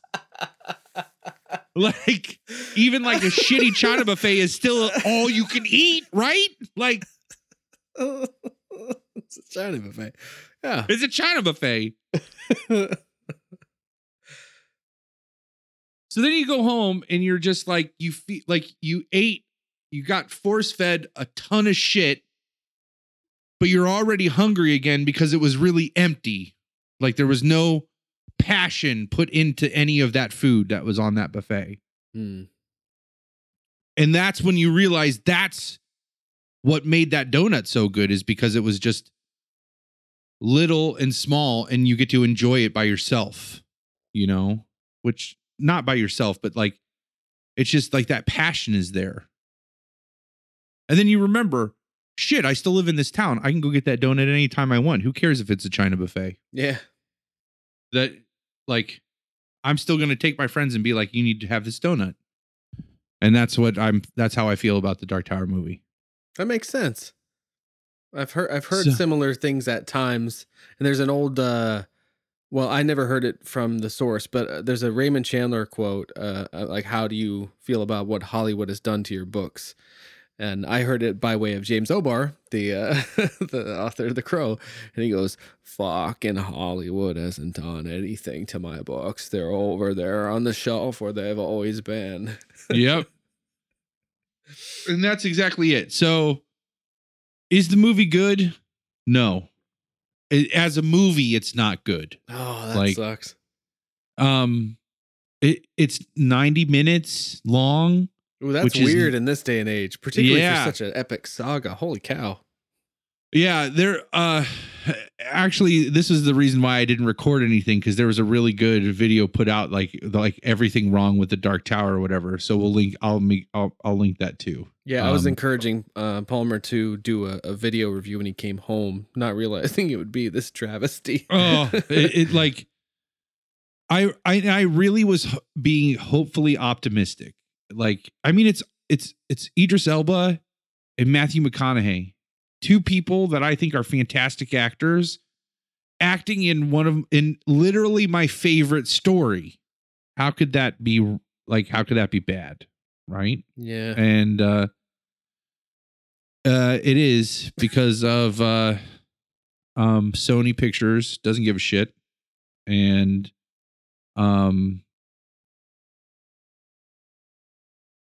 who's that?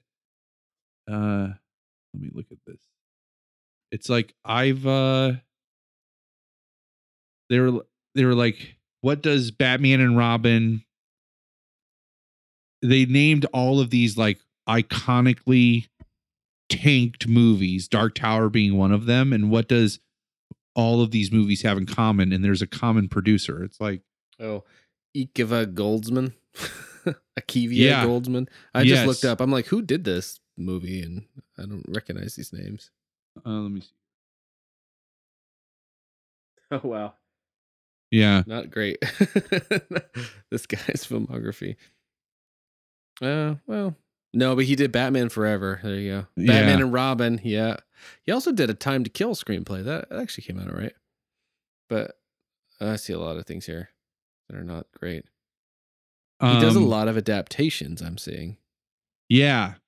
So, and that's the other thing. And adaptations go both ways. So here's the thing. The reason something gets adapted is because it grows a large enough fan base to merit it. Right. And I totally get it, Hollywood. Like, especially, like, look at Stephen King's fan base. You hear, like, if somebody were to be like, we just bought the film rights to, if you didn't know anything else but who Stephen King was, right? Mm-hmm. And they came in and said, we just acquired the film rights to Stephen King's opus. And that's all they said. Oh, yeah. You'd come in your pants, right? Yeah, of course. Like, you're like, awesome. But in the grand scheme of things, of all of Stephen King's fans, there's a very small group comparatively that are Dark Tower fans. Yeah, yeah. So when you get the rights to this film, you're not getting Stephen King's fan base. You're getting Stephen King's Dark Tower fans. Yeah, yeah.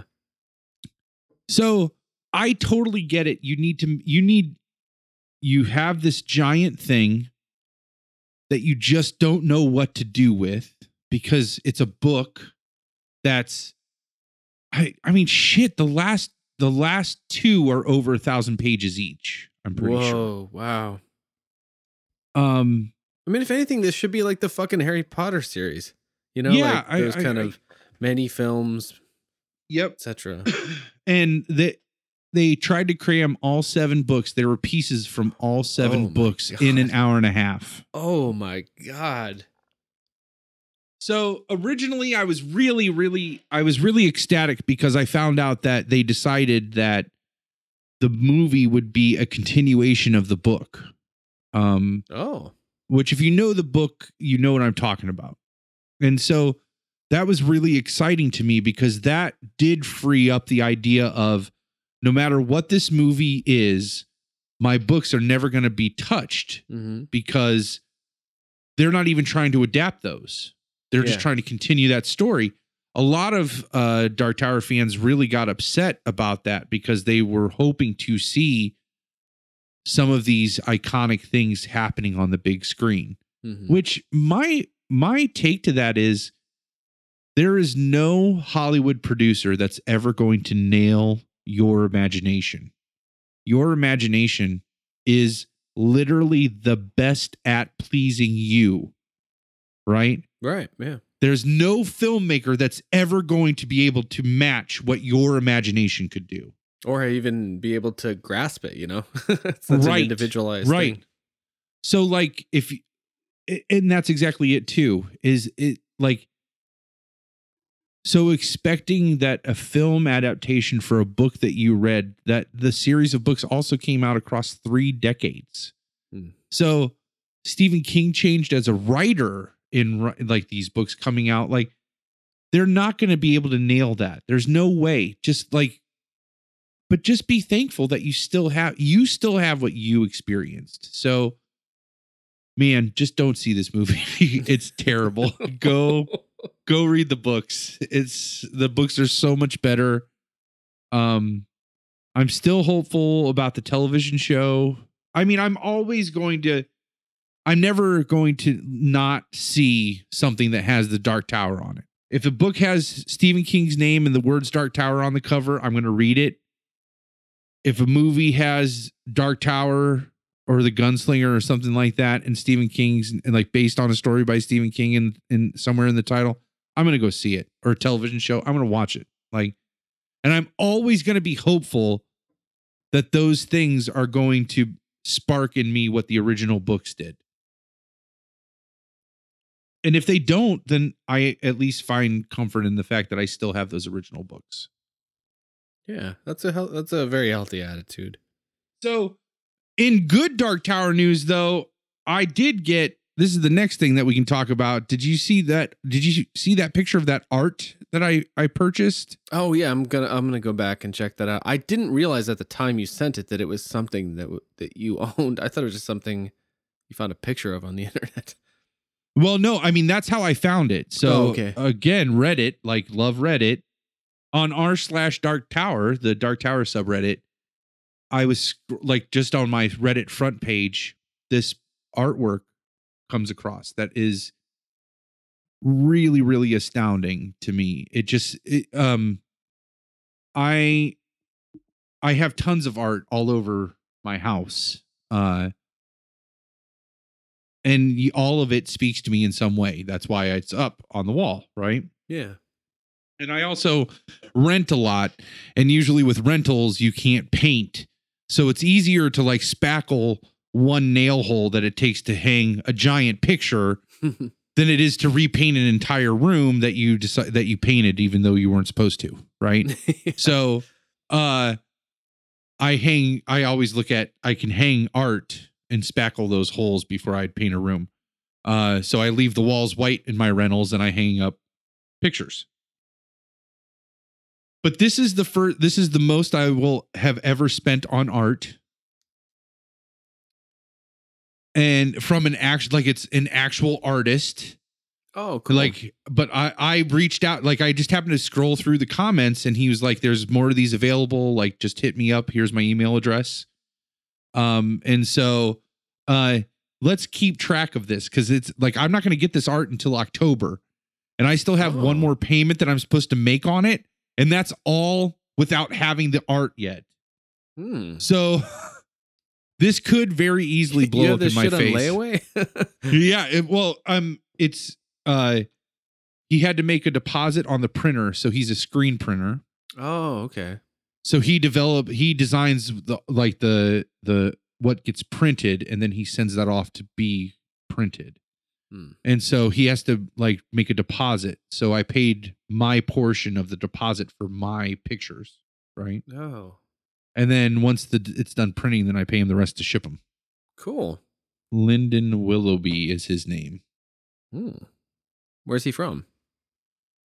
His website is willowstration.com.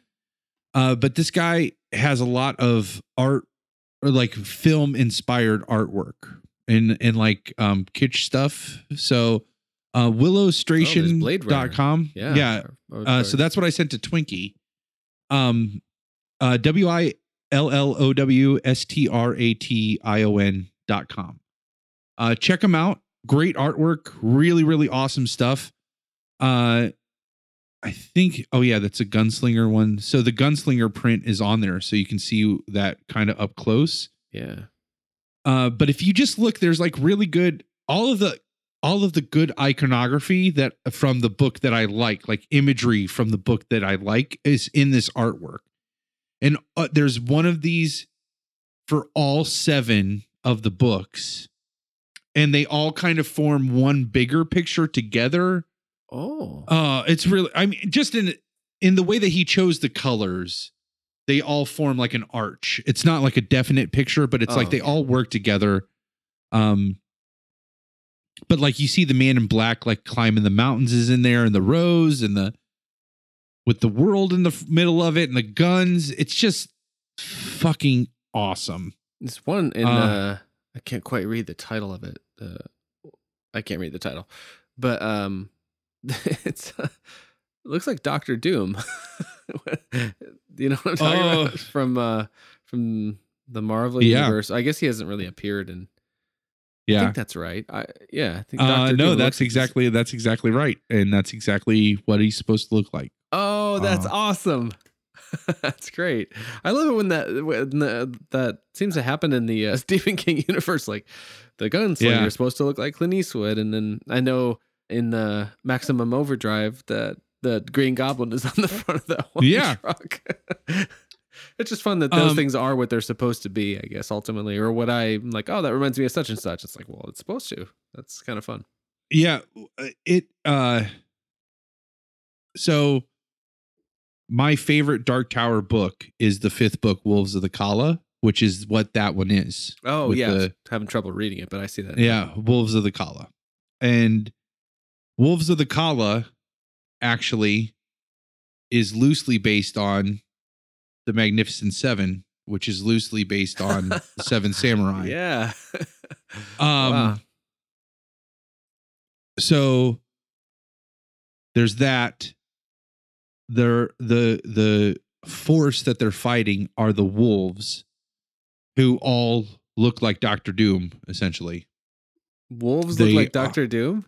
Like, yeah, they have wolf masks, but they like have these green cloaks that they wear and like ride on horses, and they look like Doctor Doom. Like the one character was like, they really look like, and then another character cuts him off and he's like Doctor Doom, right? From Fantastic Four. He's like, yeah. And that's when he's like, and this whole thing that we're doing right now really reminds me of this movie that I saw called The Magnificent Seven. Cause all these characters get pulled out of New York from different time periods. Oh, wow. And, so they're starting to piece together these like pop culture references. It starts to become really meta. But the wolves, so wrap your head around this, because this is the last spoiler that I'll give for the book. Okay. The wolves look like Doctor Doom, wield laser swords, and throw these golden flying heat-seeking grenades called Sneeches. What? That are standard army issued JK Harry Potter model. Oh my God. Yeah. That sounds so not what I'm imagining these books to, what I have imagined these books to be. That's so kind of, to mention something that's happened in the last 15 years seems so odd to me. Yeah. That's cool though, I guess, but that's great. Yeah. So, but that one's my favorite book. Wow. So Lyndon Willoughby, definitely check him out. He's got great art on there. You can order just about any of it. Do you see that Shining poster that he had? Oh, I didn't actually click on it. I'm going to though. Oh, that is very cool. So these are, I like that last one with the hornets or the wasps. Oh, there's several. Oh. Yeah. Oh, that's interesting. Oh, Jesus. Oh, that's really. I don't know. The red one with the snow is pretty awesome. Yeah. Oh, wow. I didn't realize if you clicked through that you would get the full. Yeah. I didn't realize that'd be a series. I'm clicking on Blade Runner now. Just curious. Oh, wow. I want to grab this one notebook because like what you were saying earlier reminded me of this thing that Bride told me literally on the way home that I'm going to tweet for her, but haven't yet. It was something what you were saying about Ash asking about the Dark Tower books. Like, does it involve this, this, and this? And then she's like, yeah, I'm not going to read that. The Bride is on a long road trip today, and she had this book along with her she was listening to. And then she was I was like, oh, how is it? And she's like, oh, it's good. It's actually the third in a series that I've been listening to over the years. And I was like, what's it about? And she's like, none of your business, which is what she says anytime I ask her like what she's doing, what she's looking at. Oh, no, she says none ya. Because she did that to me over the weekend. We visited this amazing record store that I had never been to. Record and DVD, everything. I don't even know what to say about it. I'll talk about it again someday. But I was getting a record there that it was a big place. She was far enough away, and she's like, "What are you getting?" I'm like, "None of your business." And she's like, "Oh, I'm gonna remember this, and you're gonna pay." I was like, "What do you mean? You say that to me all the time." Yeah. She's like, "No, I say Nunya. It's different. It's lighter." So, It's lighter. but so anyway, I asked her, and I was like, "You can tell her. I mean, I'm not gonna make fun of you. Just I was curious what the book is about." She's like, "Vampires, witches, and demons." I was like, "Oh shit!" Cool. And he's like, "But it's got some historical fiction as well." She starts like defending it.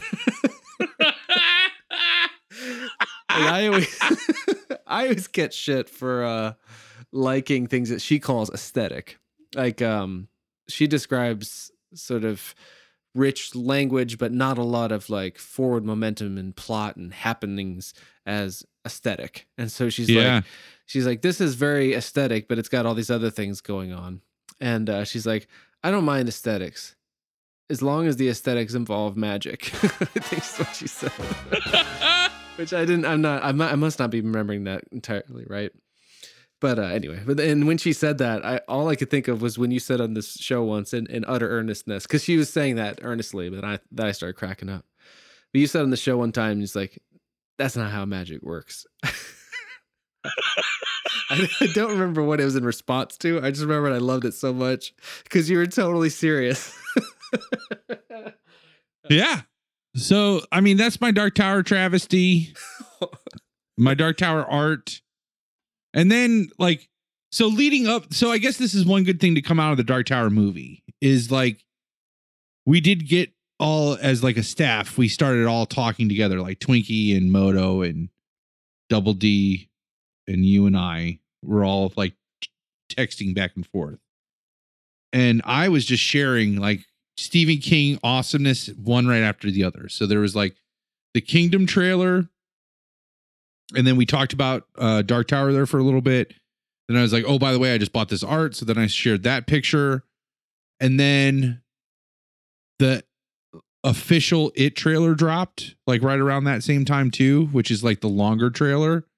I guess what we've had up to this point had just been teasers, but that trailer is just fucking it. That movie, for all of the lack of excitement I had for the Dark Tower movie, has all been given to the It. Like all of that excitement is like, it's the opposite for It. I am in 100. Like I will probably be more devastated if the It movie isn't good because I've bought into it at this point. Like I'm like excited for it and it looks amazing, you know? I would be surprised if it's not what it seems to be, you know, with all of that, those kind of trailers that show so much and do such a good job of establishing like what seems to be the tone of the movie.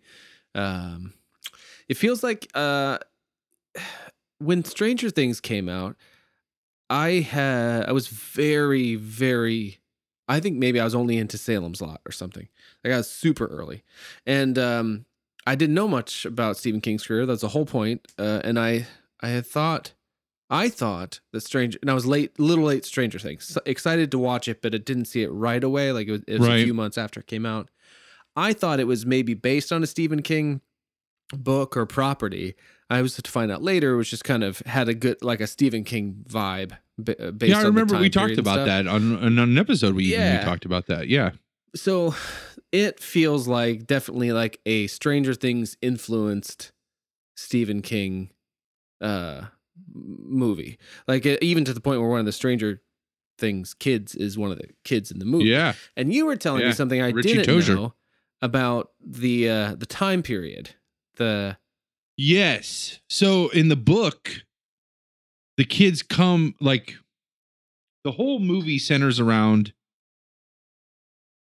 2 time periods because Pennywise basically attacks Derry cyclically, like every so like in the books it's like every 30-ish years.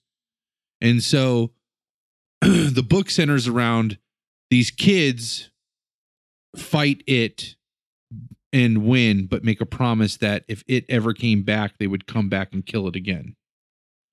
And so then the book, it's 30 years later, and all these kids are grown up, and they get the call that they have to come back to Derry to fight it again.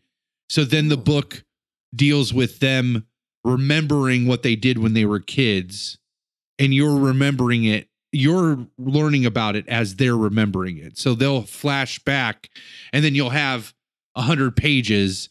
That's their flashback. And it's really, so you're chronicling both things happening at the same time. And they're all steering towards the confrontation of them confronting Pennywise when they're kids and Pennywise when they're grown-ups. And both time periods are like converging on those two instances that are 30 years apart-ish. Yeah. Right. So I have to do all that so this makes sense. So like the book takes place in 1958-ish, like 58, 59, and 1984. When it was probably published or written. Yeah, like when it was published. So like, or 86. So like it's that time period. Like it's present as they're adults, it's present day when the book was published in the mid 80s. Yeah. Flashing back to when they were kids in the late 50s, early 60s. Now this movie comes out, and I didn't notice this. It took I watched some video that was like things you missed in the It trailer or the It teaser. And one of them, there's a shot even in the trailer now. This whole thing centers around when they're kids. So if you're thinking of the book, you're like, oh, this is taking place in the 50s. And the trailer feels dated, right? Like it's obviously dated. Like they are not in modern day clothes or anything like that. But there's one shot where like all of them are leaning against an IROC Z, like a Camaro, like an old Camaro, like a 1980s Camaro. Yeah. And I read that this kid portion takes place in the mid 80s, and the ultimate adult sequel that's going to happen after this will be set in 2016, 30 years after that. So when they shot the kids one, so the adult one is going to be our present day, and the kid part of the story is when we were kids. Yeah, that's so cool. Like, so cool. No, is it gonna be, because I didn't realize there was that split in the book. In the movie, to your knowledge, are they doing the back and forth, or do you think this is just gonna be the kids and they'll do a sequel? The speculation that I have read is that this is just a straight movie about the kids. We don't even know, and that the sequel is literally going to be the adults fighting Pennywise then. And I think that's going to be, because we'll get 2.5 hours of this like 1985 It, and then we'll get 2.5 hours of like the 2016-17 It, where we get to see Derry juxtaposed like in those two shots, like with 30 years of age in there.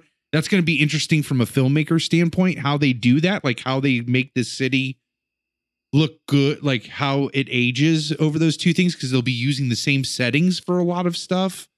Really, it's so like all of that positive stuff that I should have felt for the Dark Tower that I just could not muster, I totally have for it. Like it sounds amazing.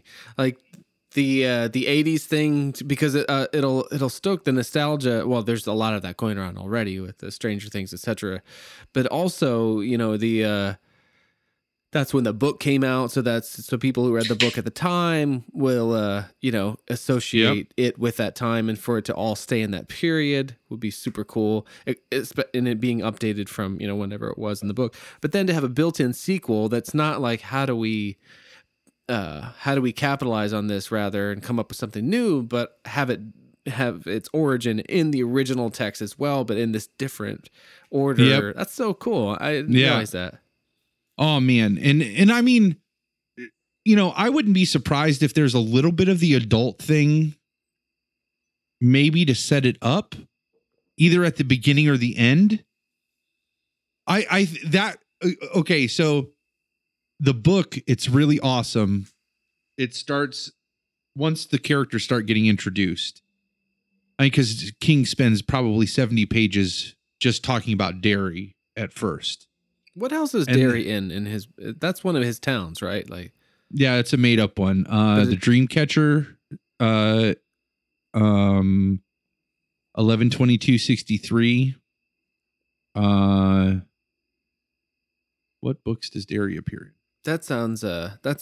I'm realizing now that I know it from you telling me about those books and the connection to something like it.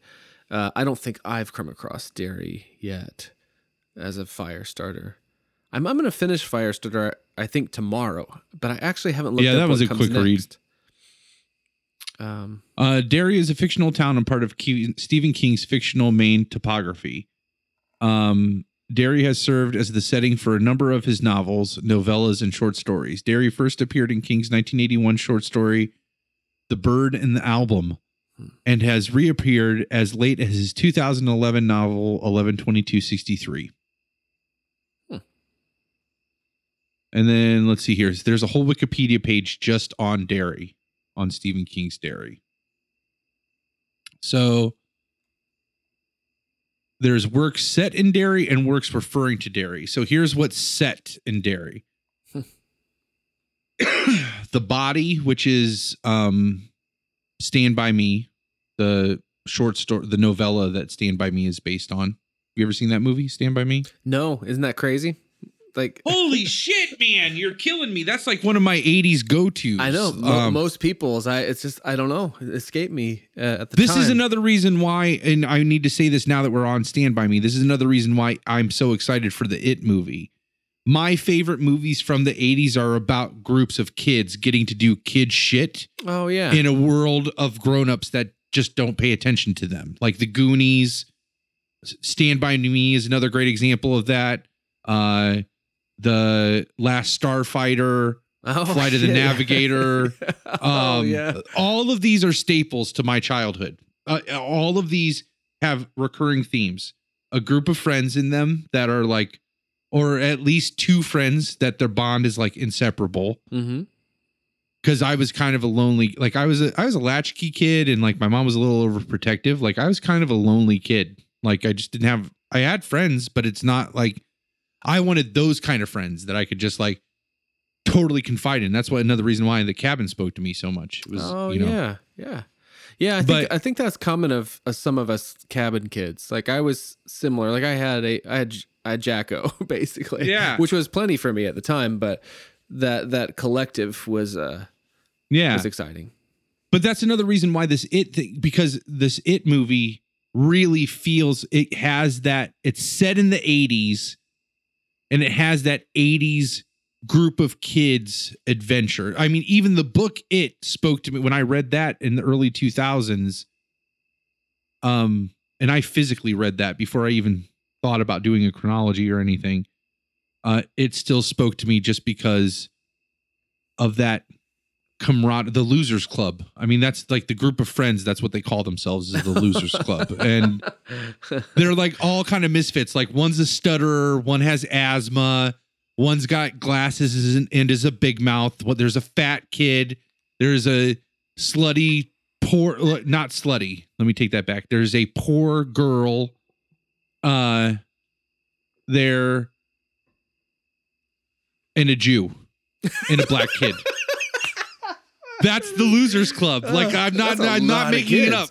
Like it's like that does feel like the Goonies. Yeah, and Stranger Things and all that. Exactly. Yeah, and so all right. So work set in Derry. So there's The Body. There's It. Insomnia. Oh shit, I forgot Insomnia. I don't know. Bag of Bones. Dreamcatcher. Fair Extension. And 11/22/63. Nice. Partially because that movie's about the assassination of Kennedy. He ends up in Dallas. Spoiler alert. You know, it's funny. We had I'm sorry. Were there more Derry? There's works referring to Derry. Oh. So The Body, Running Man, Pet Cemetery, Uncle Otto's Truck, Mrs. Todd's Shortcut, my favorite Stephen King short story ever. The Tommyknockers, The Night Flyer, Secret. Well, there's a ton of these. Secret Window, Secret Garden, Needful Things, Insomnia, Autopsy Room 4, The Road Virus Heads North, Hearts in Atlantis, The Dark Tower 7, Lacey's Story, Mute, Under the Dome, Full Dark, No Stars. Oh yeah, Dreamcatcher isn't on there. Wow, that's a lot. Yeah, but what's interesting is I don't think I haven't gotten to any of those yet. Yeah, and actually, interestingly enough, I don't know what I'm going to next. Like I'm probably going to finish Firestarter tomorrow. I went to StephenKing.com, the library, here a moment ago, and it was pretty. I don't know like what to do next because there's actually the thing that makes the most sense. Here, let me read a couple of these and tell me if you're like, oh, you can, that's in this or that. So like the very next thing, sure. Dark Forces, the 21st Pan of Book of Horror Stories. What? The Crate, Fantasy Annual 4. A lot of these are saying anthology. Yeah, those are probably either short story contributions or I mean that's probably what it is. Oh, I see. Like a collection, that makes sense. like a collection of short stories with other authors, and he either contributed something to that or they paid to have one of his stories in that. Like stories that probably are going to show up in one of his short story collections. Okay. Yes. Yeah. All right. I wouldn't worry about anything that says anthology on it. I think what is next though. Some of them do say short story. Like there's something here that says The Crate, The Monkey, interspersed amongst these. I think what the next thing is actually for me is Roadwork. Isn't that one of your favorite Bachman novels? Or no, The Long Walk. No, The Long Walk. Yeah, it's The Long Walk is my favorite Bachman novel. Okay. That is. So I'm up to I will hit 1980 with that. Or no, I'm in 1980 with Firestarter. But yeah. So Roadwork will be my second Bachman novel that hopefully I can find. Oh yeah, you had Rage was the first one. Yeah. Not finished. Hey, you dipshit motherfucker! Like, like the way that narrator like that reads that shit is just like, listen here, you dipshit motherfucker. Like he doesn't put any inflection or like doesn't try to sound like a kid or anything. Right. He's just like, I'm a 42-year-old man reading this book. Like, and we're getting it on down here, and we are getting it on. You feel like getting it on, you dipshit motherfucker? Like, oh man. I don't even know if dipshit motherfucker's a line in that, but I just feel like there's a scene where he's like, where he cusses out the teacher. You know what I'm talking about? Like early on in the book, or the principal, like he like cusses out the principal, and like it's just like, right? It was so off-putting because I'm just like, this guy does not know how to swear at all. Like he obviously has never been cussed out by a teenager before. Oh, that's awesome. So do you have an audio version of that? Because I don't know. Roadwork? Yeah, I think I do. Yeah. If you think of that when you dump the audio for this in, or if you have access to it, it's no rush because it'll take me a minute to get to it. But yeah, no problem. I don't know if I'll be able to track that down through my libraries and stuff. No problem. I'm pretty sure I have that. I'll be able to throw that in there. No problem. Awesome. Thank you. I was about it. You should honestly just do it though. Like I'm just telling you. Right. That's true. You have like 3 weeks before the movie comes out. 3 or 4 weeks. Oh, okay. And you're gonna want to see the movie. You know that. Oh yeah. I kind of was thinking I just would see the movie, and then get to it. But I don't know how much. I'm a few years. Oof, that's tough. Yeah, you're like, I mean, because it's like 1986, I think. And I doubt I would get through it in 3 weeks. I'd have to make a real concentrated effort. Plus, it's summertime. I don't like that idea. Listen, I got through it. I got through it. Yeah, you're right. 86. 86. September 86. So I got through it between driving to work, which your commute is almost as long as mine. It's about an hour. Yeah, and construction season right now, so it's kind of sucks. Yeah. I got through it in like a week and a half, honestly, between my commutes, because it's so engaging. First off, the narrator is amazing. He sounds like Stanley Tucci, but it's not Stanley Tucci. Oh man. But between dog walks and my commute, I was able to get through it. I mean, if it took you longer than 4 weeks to get through it on audio and you were making a concerted effort to get through it, there would be a problem, in my opinion. Yeah. If you spend 2 hours a day in the car, I mean, I usually only for some reason listen to books in the morning, but okay. I do that because I listen to Morning Joe in the morning. That's the only thing that I don't fall asleep to because I'm just so angry while I listen to it. Oh my God. I like if I try to listen to books or music, man, I'm by the tail end of that commute, I'm just like dragging ass and falling asleep. But I listen to Morning Joe and I'm like, are you fucking kidding me? I know. He tweeted that? And it's like, what is he, a fucking professional wrestler? It's like, yeah, they're gonna feel fury, the likes of which the world has never seen. It's like, what the fuck? Well, that's just proving Vince McMahon writes his tweets. I buy that. Yeah. Okay. Sorry. All right. So I guess I'll see about that. That seems like the right thing. I mean, if you're gonna break the chronology for anything, I think that would merit it. Yeah, that's true. And you think it will deepen my appreciation of the movie? Or see, what I was kind of thinking is if I see the movie, then I get to read the book like you did with The Stand and have those be the characters. Oh yeah, I see what you're saying. And it really, and honestly, like my only drawback to that is what if the movie sucks? Then you have that, you know what I mean? People. Like then you have that to taint your image of the movie. Like I still, because John Ritter played the adult version of one of the characters in the 80s version of it. Yeah. I was going to ask you if they did the adult kid thing both in that version. It sounds like that version they did. They tried to do the book. They changed some weird things in that, but they did try to do the book. But John Ritter played the grown-up version of one of the characters. Okay. And they do a much better job. The adult versions of these kids get just as much exposition as the kid versions in the book because the book's gigantic. He has that much time that he can like really dive into both lives, like their lives as grown-ups and their lives as kids. And so when you get that character's exposition as an adult, it's really like he's really cool. Like, and he's the fat kid when they're kids. And then as a grown-up, like he's awesome, right?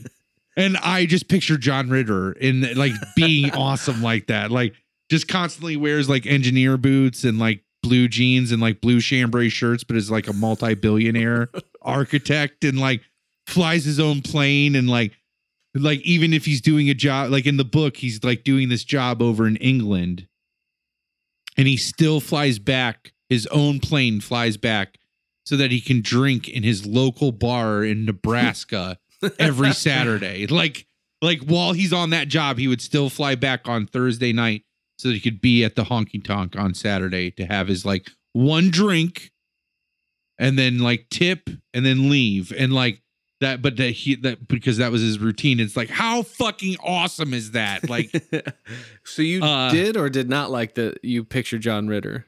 Oh no, I totally like that. That's awesome. But and like in Tim Curry as like Pennywise, like that's because Tim Curry, like that is the one saving grace of that miniseries version of it. Is Tim Curry is fucking terrifying as Pennywise. Like that's the thing I always imagined was I knew he played that character, and just picturing him as a clown seemed terrifying.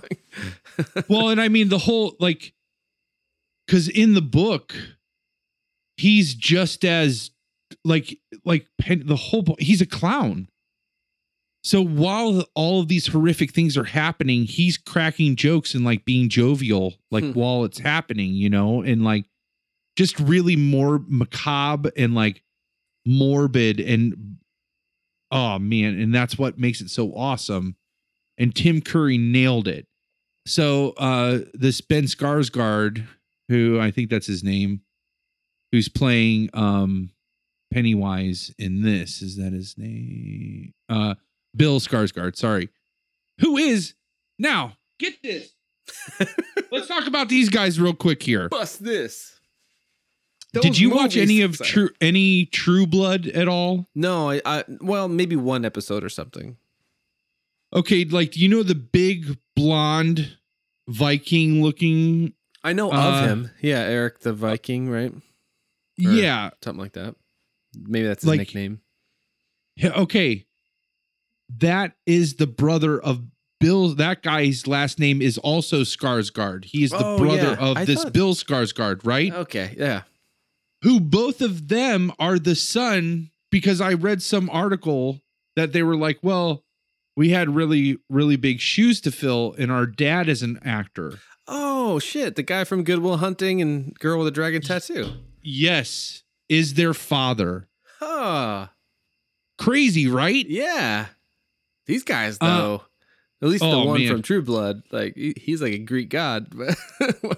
Well, and this guy's pretty, like Bill Skarsgård's pretty good looking too. Like he's like kind of chiseled and awesome. And I guess because they're from Sweden, I think. Oh, that sounds, yeah.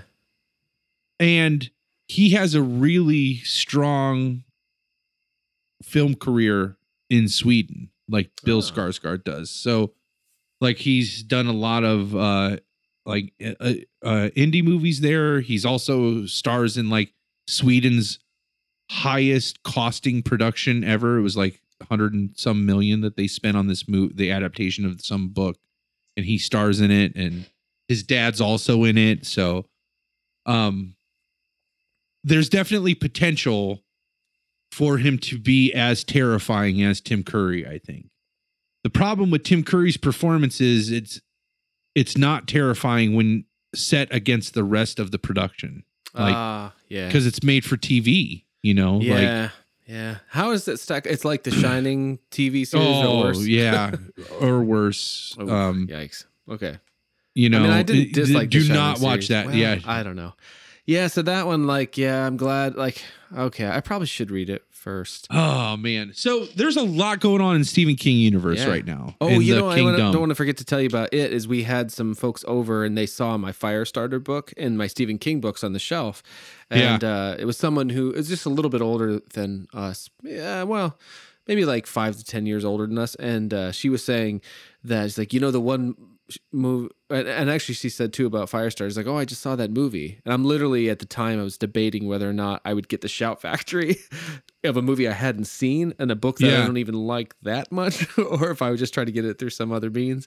She's like, oh, that's a great movie, and I was like, good, I'm ordering it. And I did, and I'll probably watch it this weekend. But she said the one book that scared me so much I couldn't even read it in a room without other people or go to sleep at night. And she's like, you know what it was? And I was like, well, no. She says, it was It. That's what this person was saying.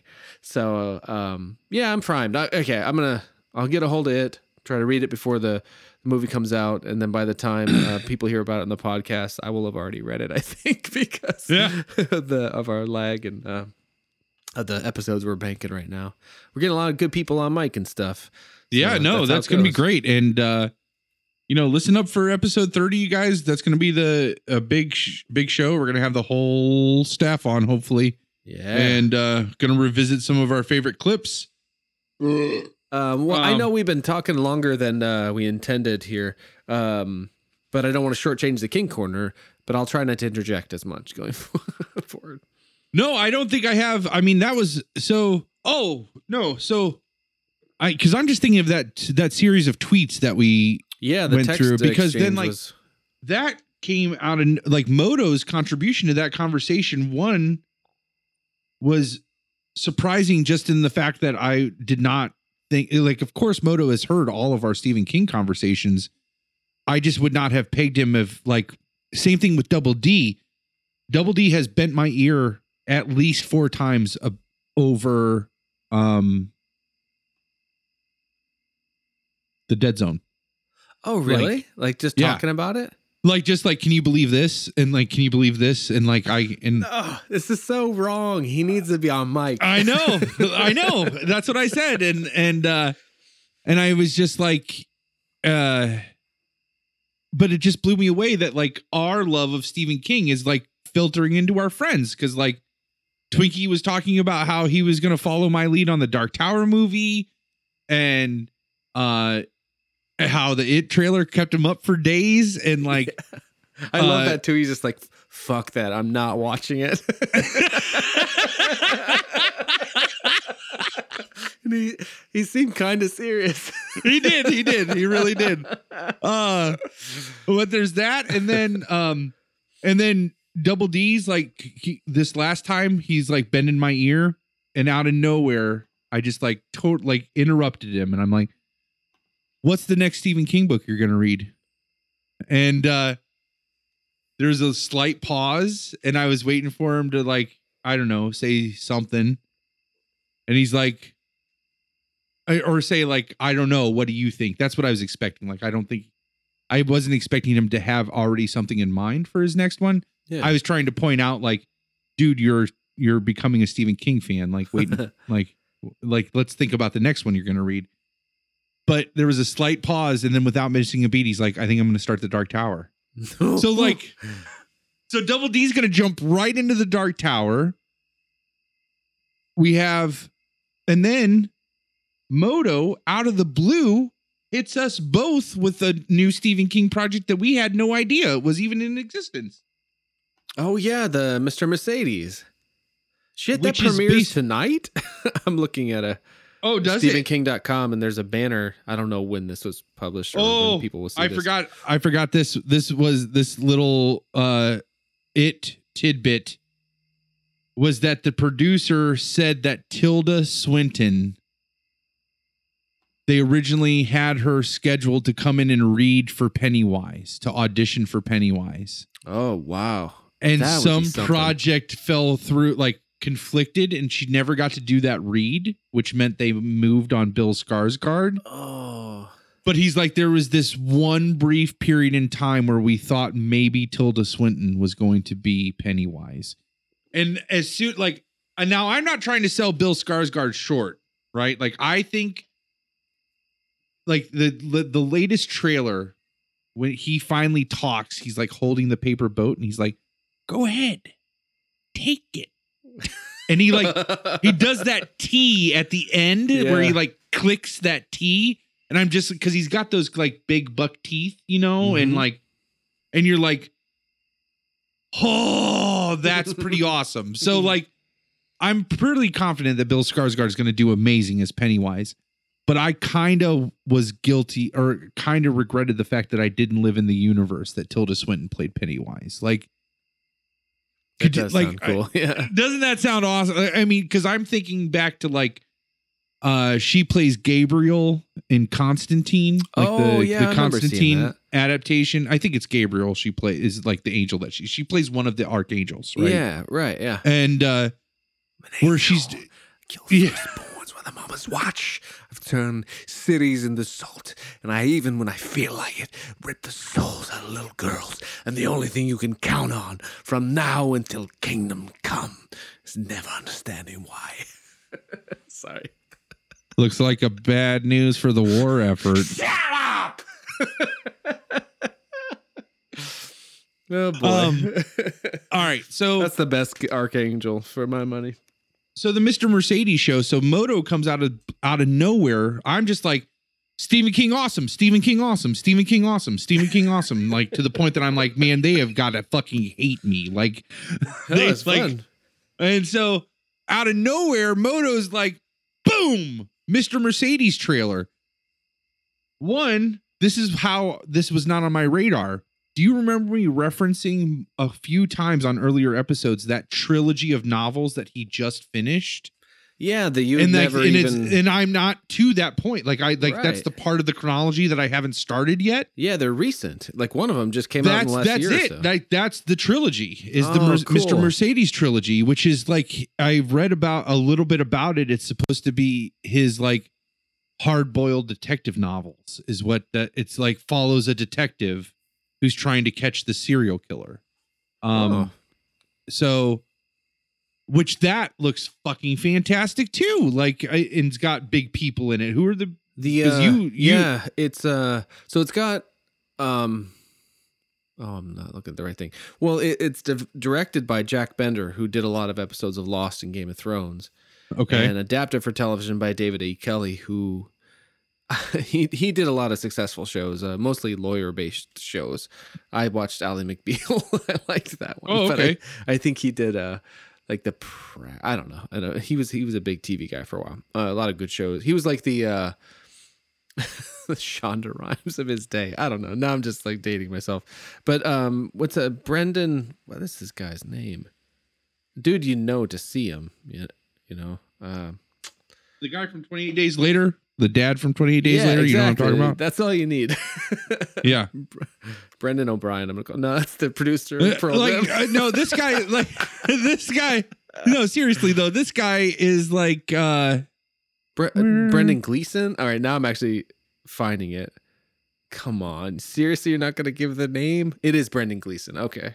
Yeah. Excellent.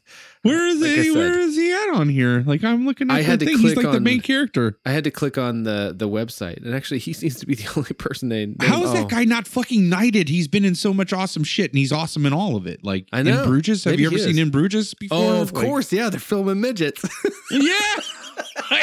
Come on. That is such a fun movie. So. Holy shit! Mary Louise Parker's in this. That's pretty cool. Anyhow, yeah, good people. Yeah, this is going to be an amazing show, right? Yeah. Oh man, at the top of IMDb is Logan a Logan Lucky banner, and which we were just talking about that movie in episode 28, and there's fucking Daniel Craig. No peeking. I'm most excited to see Kylo Ren. That's the one I liked the most from the preview for some reason. Can you hand me my arm? You mean this one? Yeah. So, are you gonna engage in this TV show or wait till you read the books? I mean, TV is really hard for me, anyways, just because I don't have cable, so I never watch anything topically. Like it's all like. Part of this also filters into my personality too. Is I'm a gulper, a binger.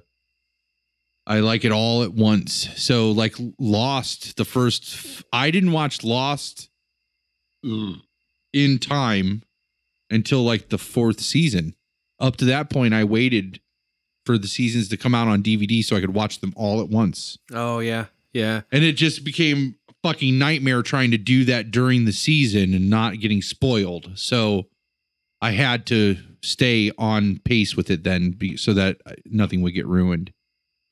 It looks like it's on DirecTV and Uverse. So I don't even know if it's on something you can see, whatever Uverse is. Yeah. That is the AT&T's cable service. See that I think all of these cable services are starting to follow Netflix's and Amazon and Hulu's. Well, Amazon and Hulu are just following Netflix's example, but I think everybody's going to start creating exclusive content. I think that's what it's boiling to. Which is it's starting to make me nuts, honestly, because like I want to see Twin Peaks really badly, but I don't have Showtime. I watched on the plane. I watched the first half of the pilot to Cameron Crowe's Showtime series Roadies, which I've heard was bad, but I was like, oh, I'd watch this. Can't. Like these are two shows too. Like so, I thought maybe I could get the DVDs for Roadies. No, Westworld and DVDs. Game of Thrones, like both of those, I would like to. We watched Game of Thrones on DVD via Netflix, like one season behind.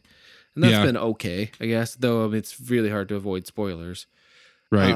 But like what they're doing now is they're not making DVDs for some of these shows. Like Roadies, they don't make DVDs. I wanted to get DVDs of Stranger Things, Blu-rays, just because I thought that'd be fun. Don't make them.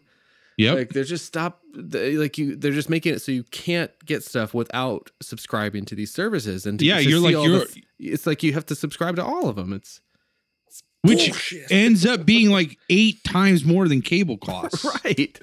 Yeah. Don't do this to us, everybody, whoever you are. Well, and I mean, listen, Netflix, we love your show. And for people like Dave that just need the physical thing to say, this is how much I love the show. Yeah, because that's the thing. People, they can and will and have take it away. Like, it's not always just going to be there. Right. Right. It's like Disney. Well, and it also lets them control. This is the other piece of it, is it lets them. Lucas would not have had half of the problems if he would have controlled how we got to watch those movies. That's true. Like, that's the whole point of the Disney Vault, man, is like it goes away for 30 years. So that way, when it like, why do you think they always like, we discovered another song for this. It's now updated with the new song.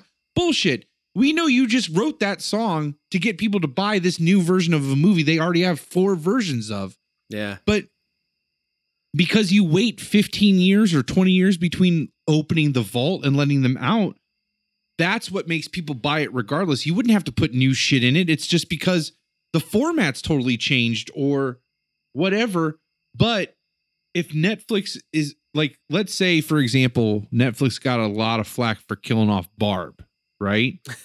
And not explaining that. If they made Stranger Things disappear, like let's say that fell out of the limelight for 5 years, and then they had a revival for Stranger Things and re-released those episodes, they could erase Barb's storyline and there would be people that would never know that. Like that's right. Yeah. That's another reason why, like, just like what's the video store in Texas? Vulcan Video. Vulcan Video. That's why I was trying to find, like, I wanted them to find that, like, period specific version of Phenomenon, because it could have changed from the edition that came out on video that you and I watched for the first time. If the DVD wasn't released until 2002, the studio could have very easily changed that, like used a different take for that DVD maybe they cut. didn't want the word ass in there or something. Yeah. And nobody would be the wiser. Right. You know, like. Yeah, because I ended up watching that whole movie. I'm like, I thought he said it somewhere. And then I made peace, I guess, with like, okay, well, he says like, yeah, I fell, but he doesn't scream it. So right. Like, all right. But he doesn't say knock me on my ass. He said knock me on my feet, knock me off my feet. And it was a PG movie. And I'm like, well, they could still say ass. But yeah, no, it bums me out when stuff, like you have things that you like and then they're suddenly gone. Right. That show out of Milwaukee that I like with Mark Borchardt, they've been on.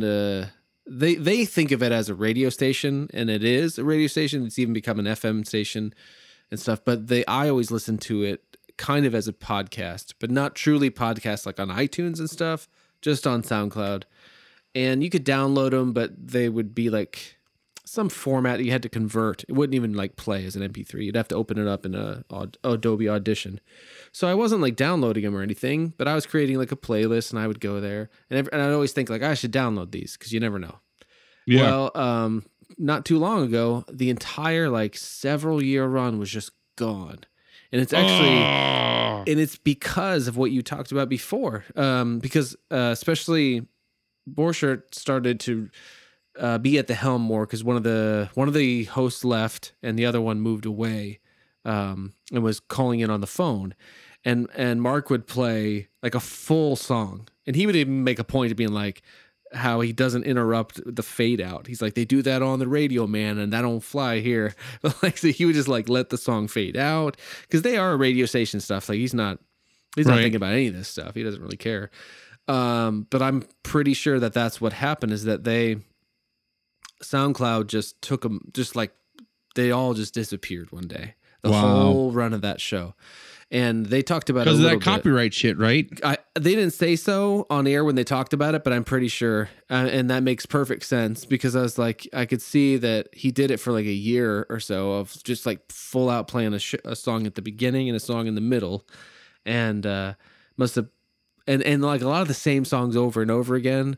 Yeah. So, yeah, but it was just like, oh man, I loved those and I wanted to go back. I'd love to go back to some of them sometimes. Like they mention, we mention a lot of shit, but that's a movie. That's a 1 hour show about movies from these like guys with encyclopedic knowledge of film history. And they would just rattle off so much. I used to try to take notes on it and I stopped a long time ago.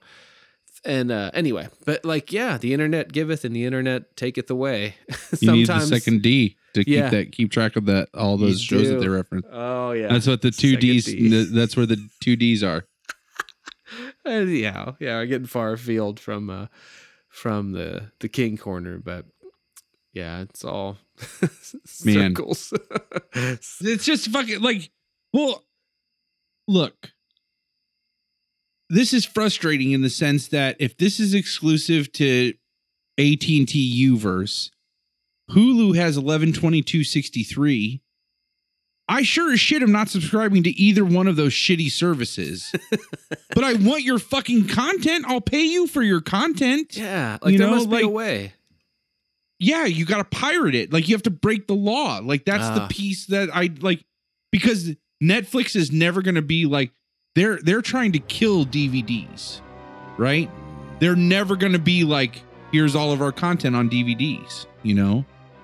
I guess. Yeah. Well, Well, did they put out Orange and the New Black? Yeah, on like DVD? some things they do. Yeah, Orange is the New Black came out a little bit. Or what's the Kevin Spacey movie? Yeah, or show? House of Cards. I've seen House that of Cards. in stores Like they even- have. even Yeah, they have recently. those. What am I? Some of Yeah. them they do. There's other weird things like I can't believe they didn't put Stranger Things out on DVD. That's it's fucking odd. crazy. Yeah, Yeah, so it is odd. Maybe they will in conjunction with the new season or something, but at the same time, they don't have to. Like they don't need the help. You Yeah. know? Yeah. There's That's other true. weird stuff. Like, you know, I mean, I'm a Kevin Smith fan and collector, and the Comic Book Men, that's the only well, that's not true. Anyway, it's the only non-scripted, like not hosted, you know, not like Chris Hardwick hosted show on AMC's network. And they're going into their, like, I think 6th or 7th season, but none of them have ever been put on DVD. Oh. And even Yeah. Netflix will get one season at a time. That's not the kind of show, though, you want to binge, but Right. That's so it's just weird. It's a thing going away where the like TV on DVD was such a big deal for so many years.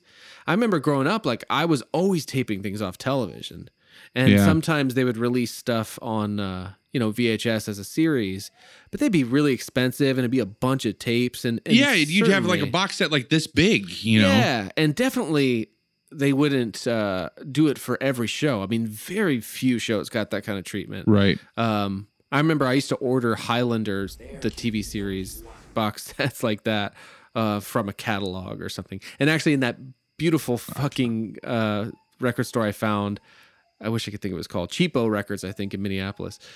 Oh, they had like 3 or 4 of those seasons of Highlander on VHS, and it's like one of those things Whoa. where the picture goes across many spines to form a Yeah, picture. yeah.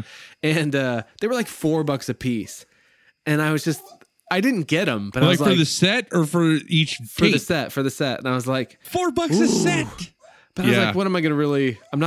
I don't have that kind of space, and I wouldn't really watch Yeah. them on VHS. I have a few of the other seasons though, so I'm like, oh, I could complete it. Saying it aloud, man, it's tempting. Okay. Yeah, I can't even You gotta- talk about this. You got a I'm gonna- dog? Is that a dog going off in the background? What's Maggie it? wants to go out.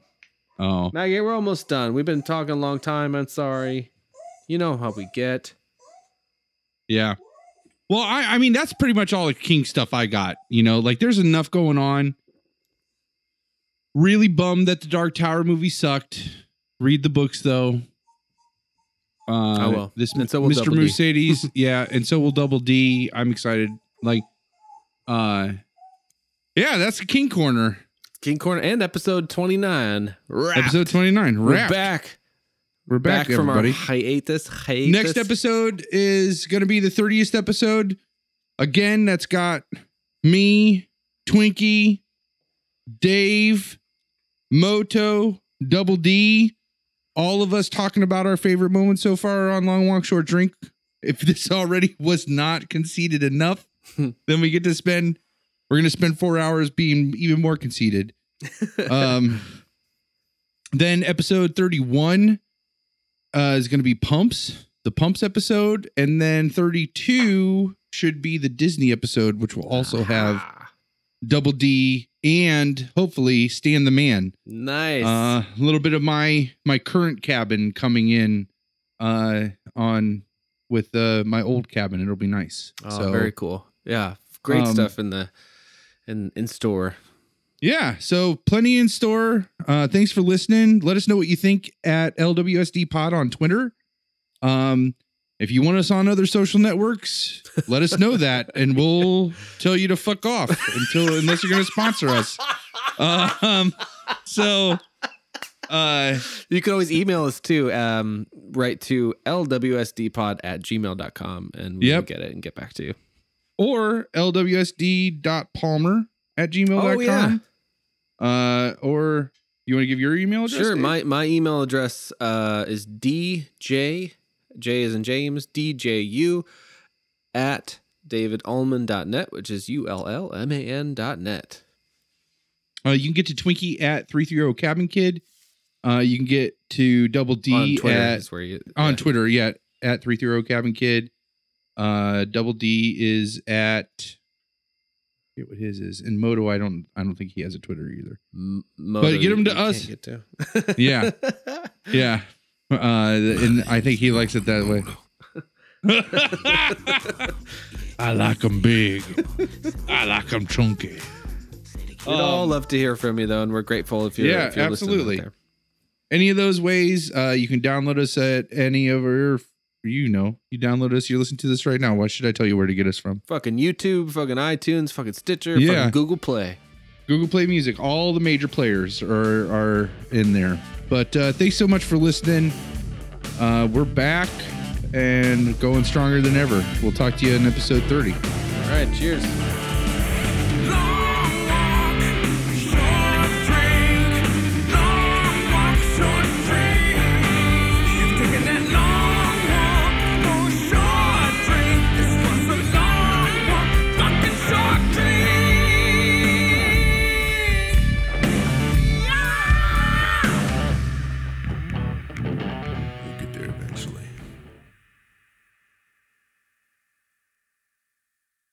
Hey, you dipshit motherfucker. Like,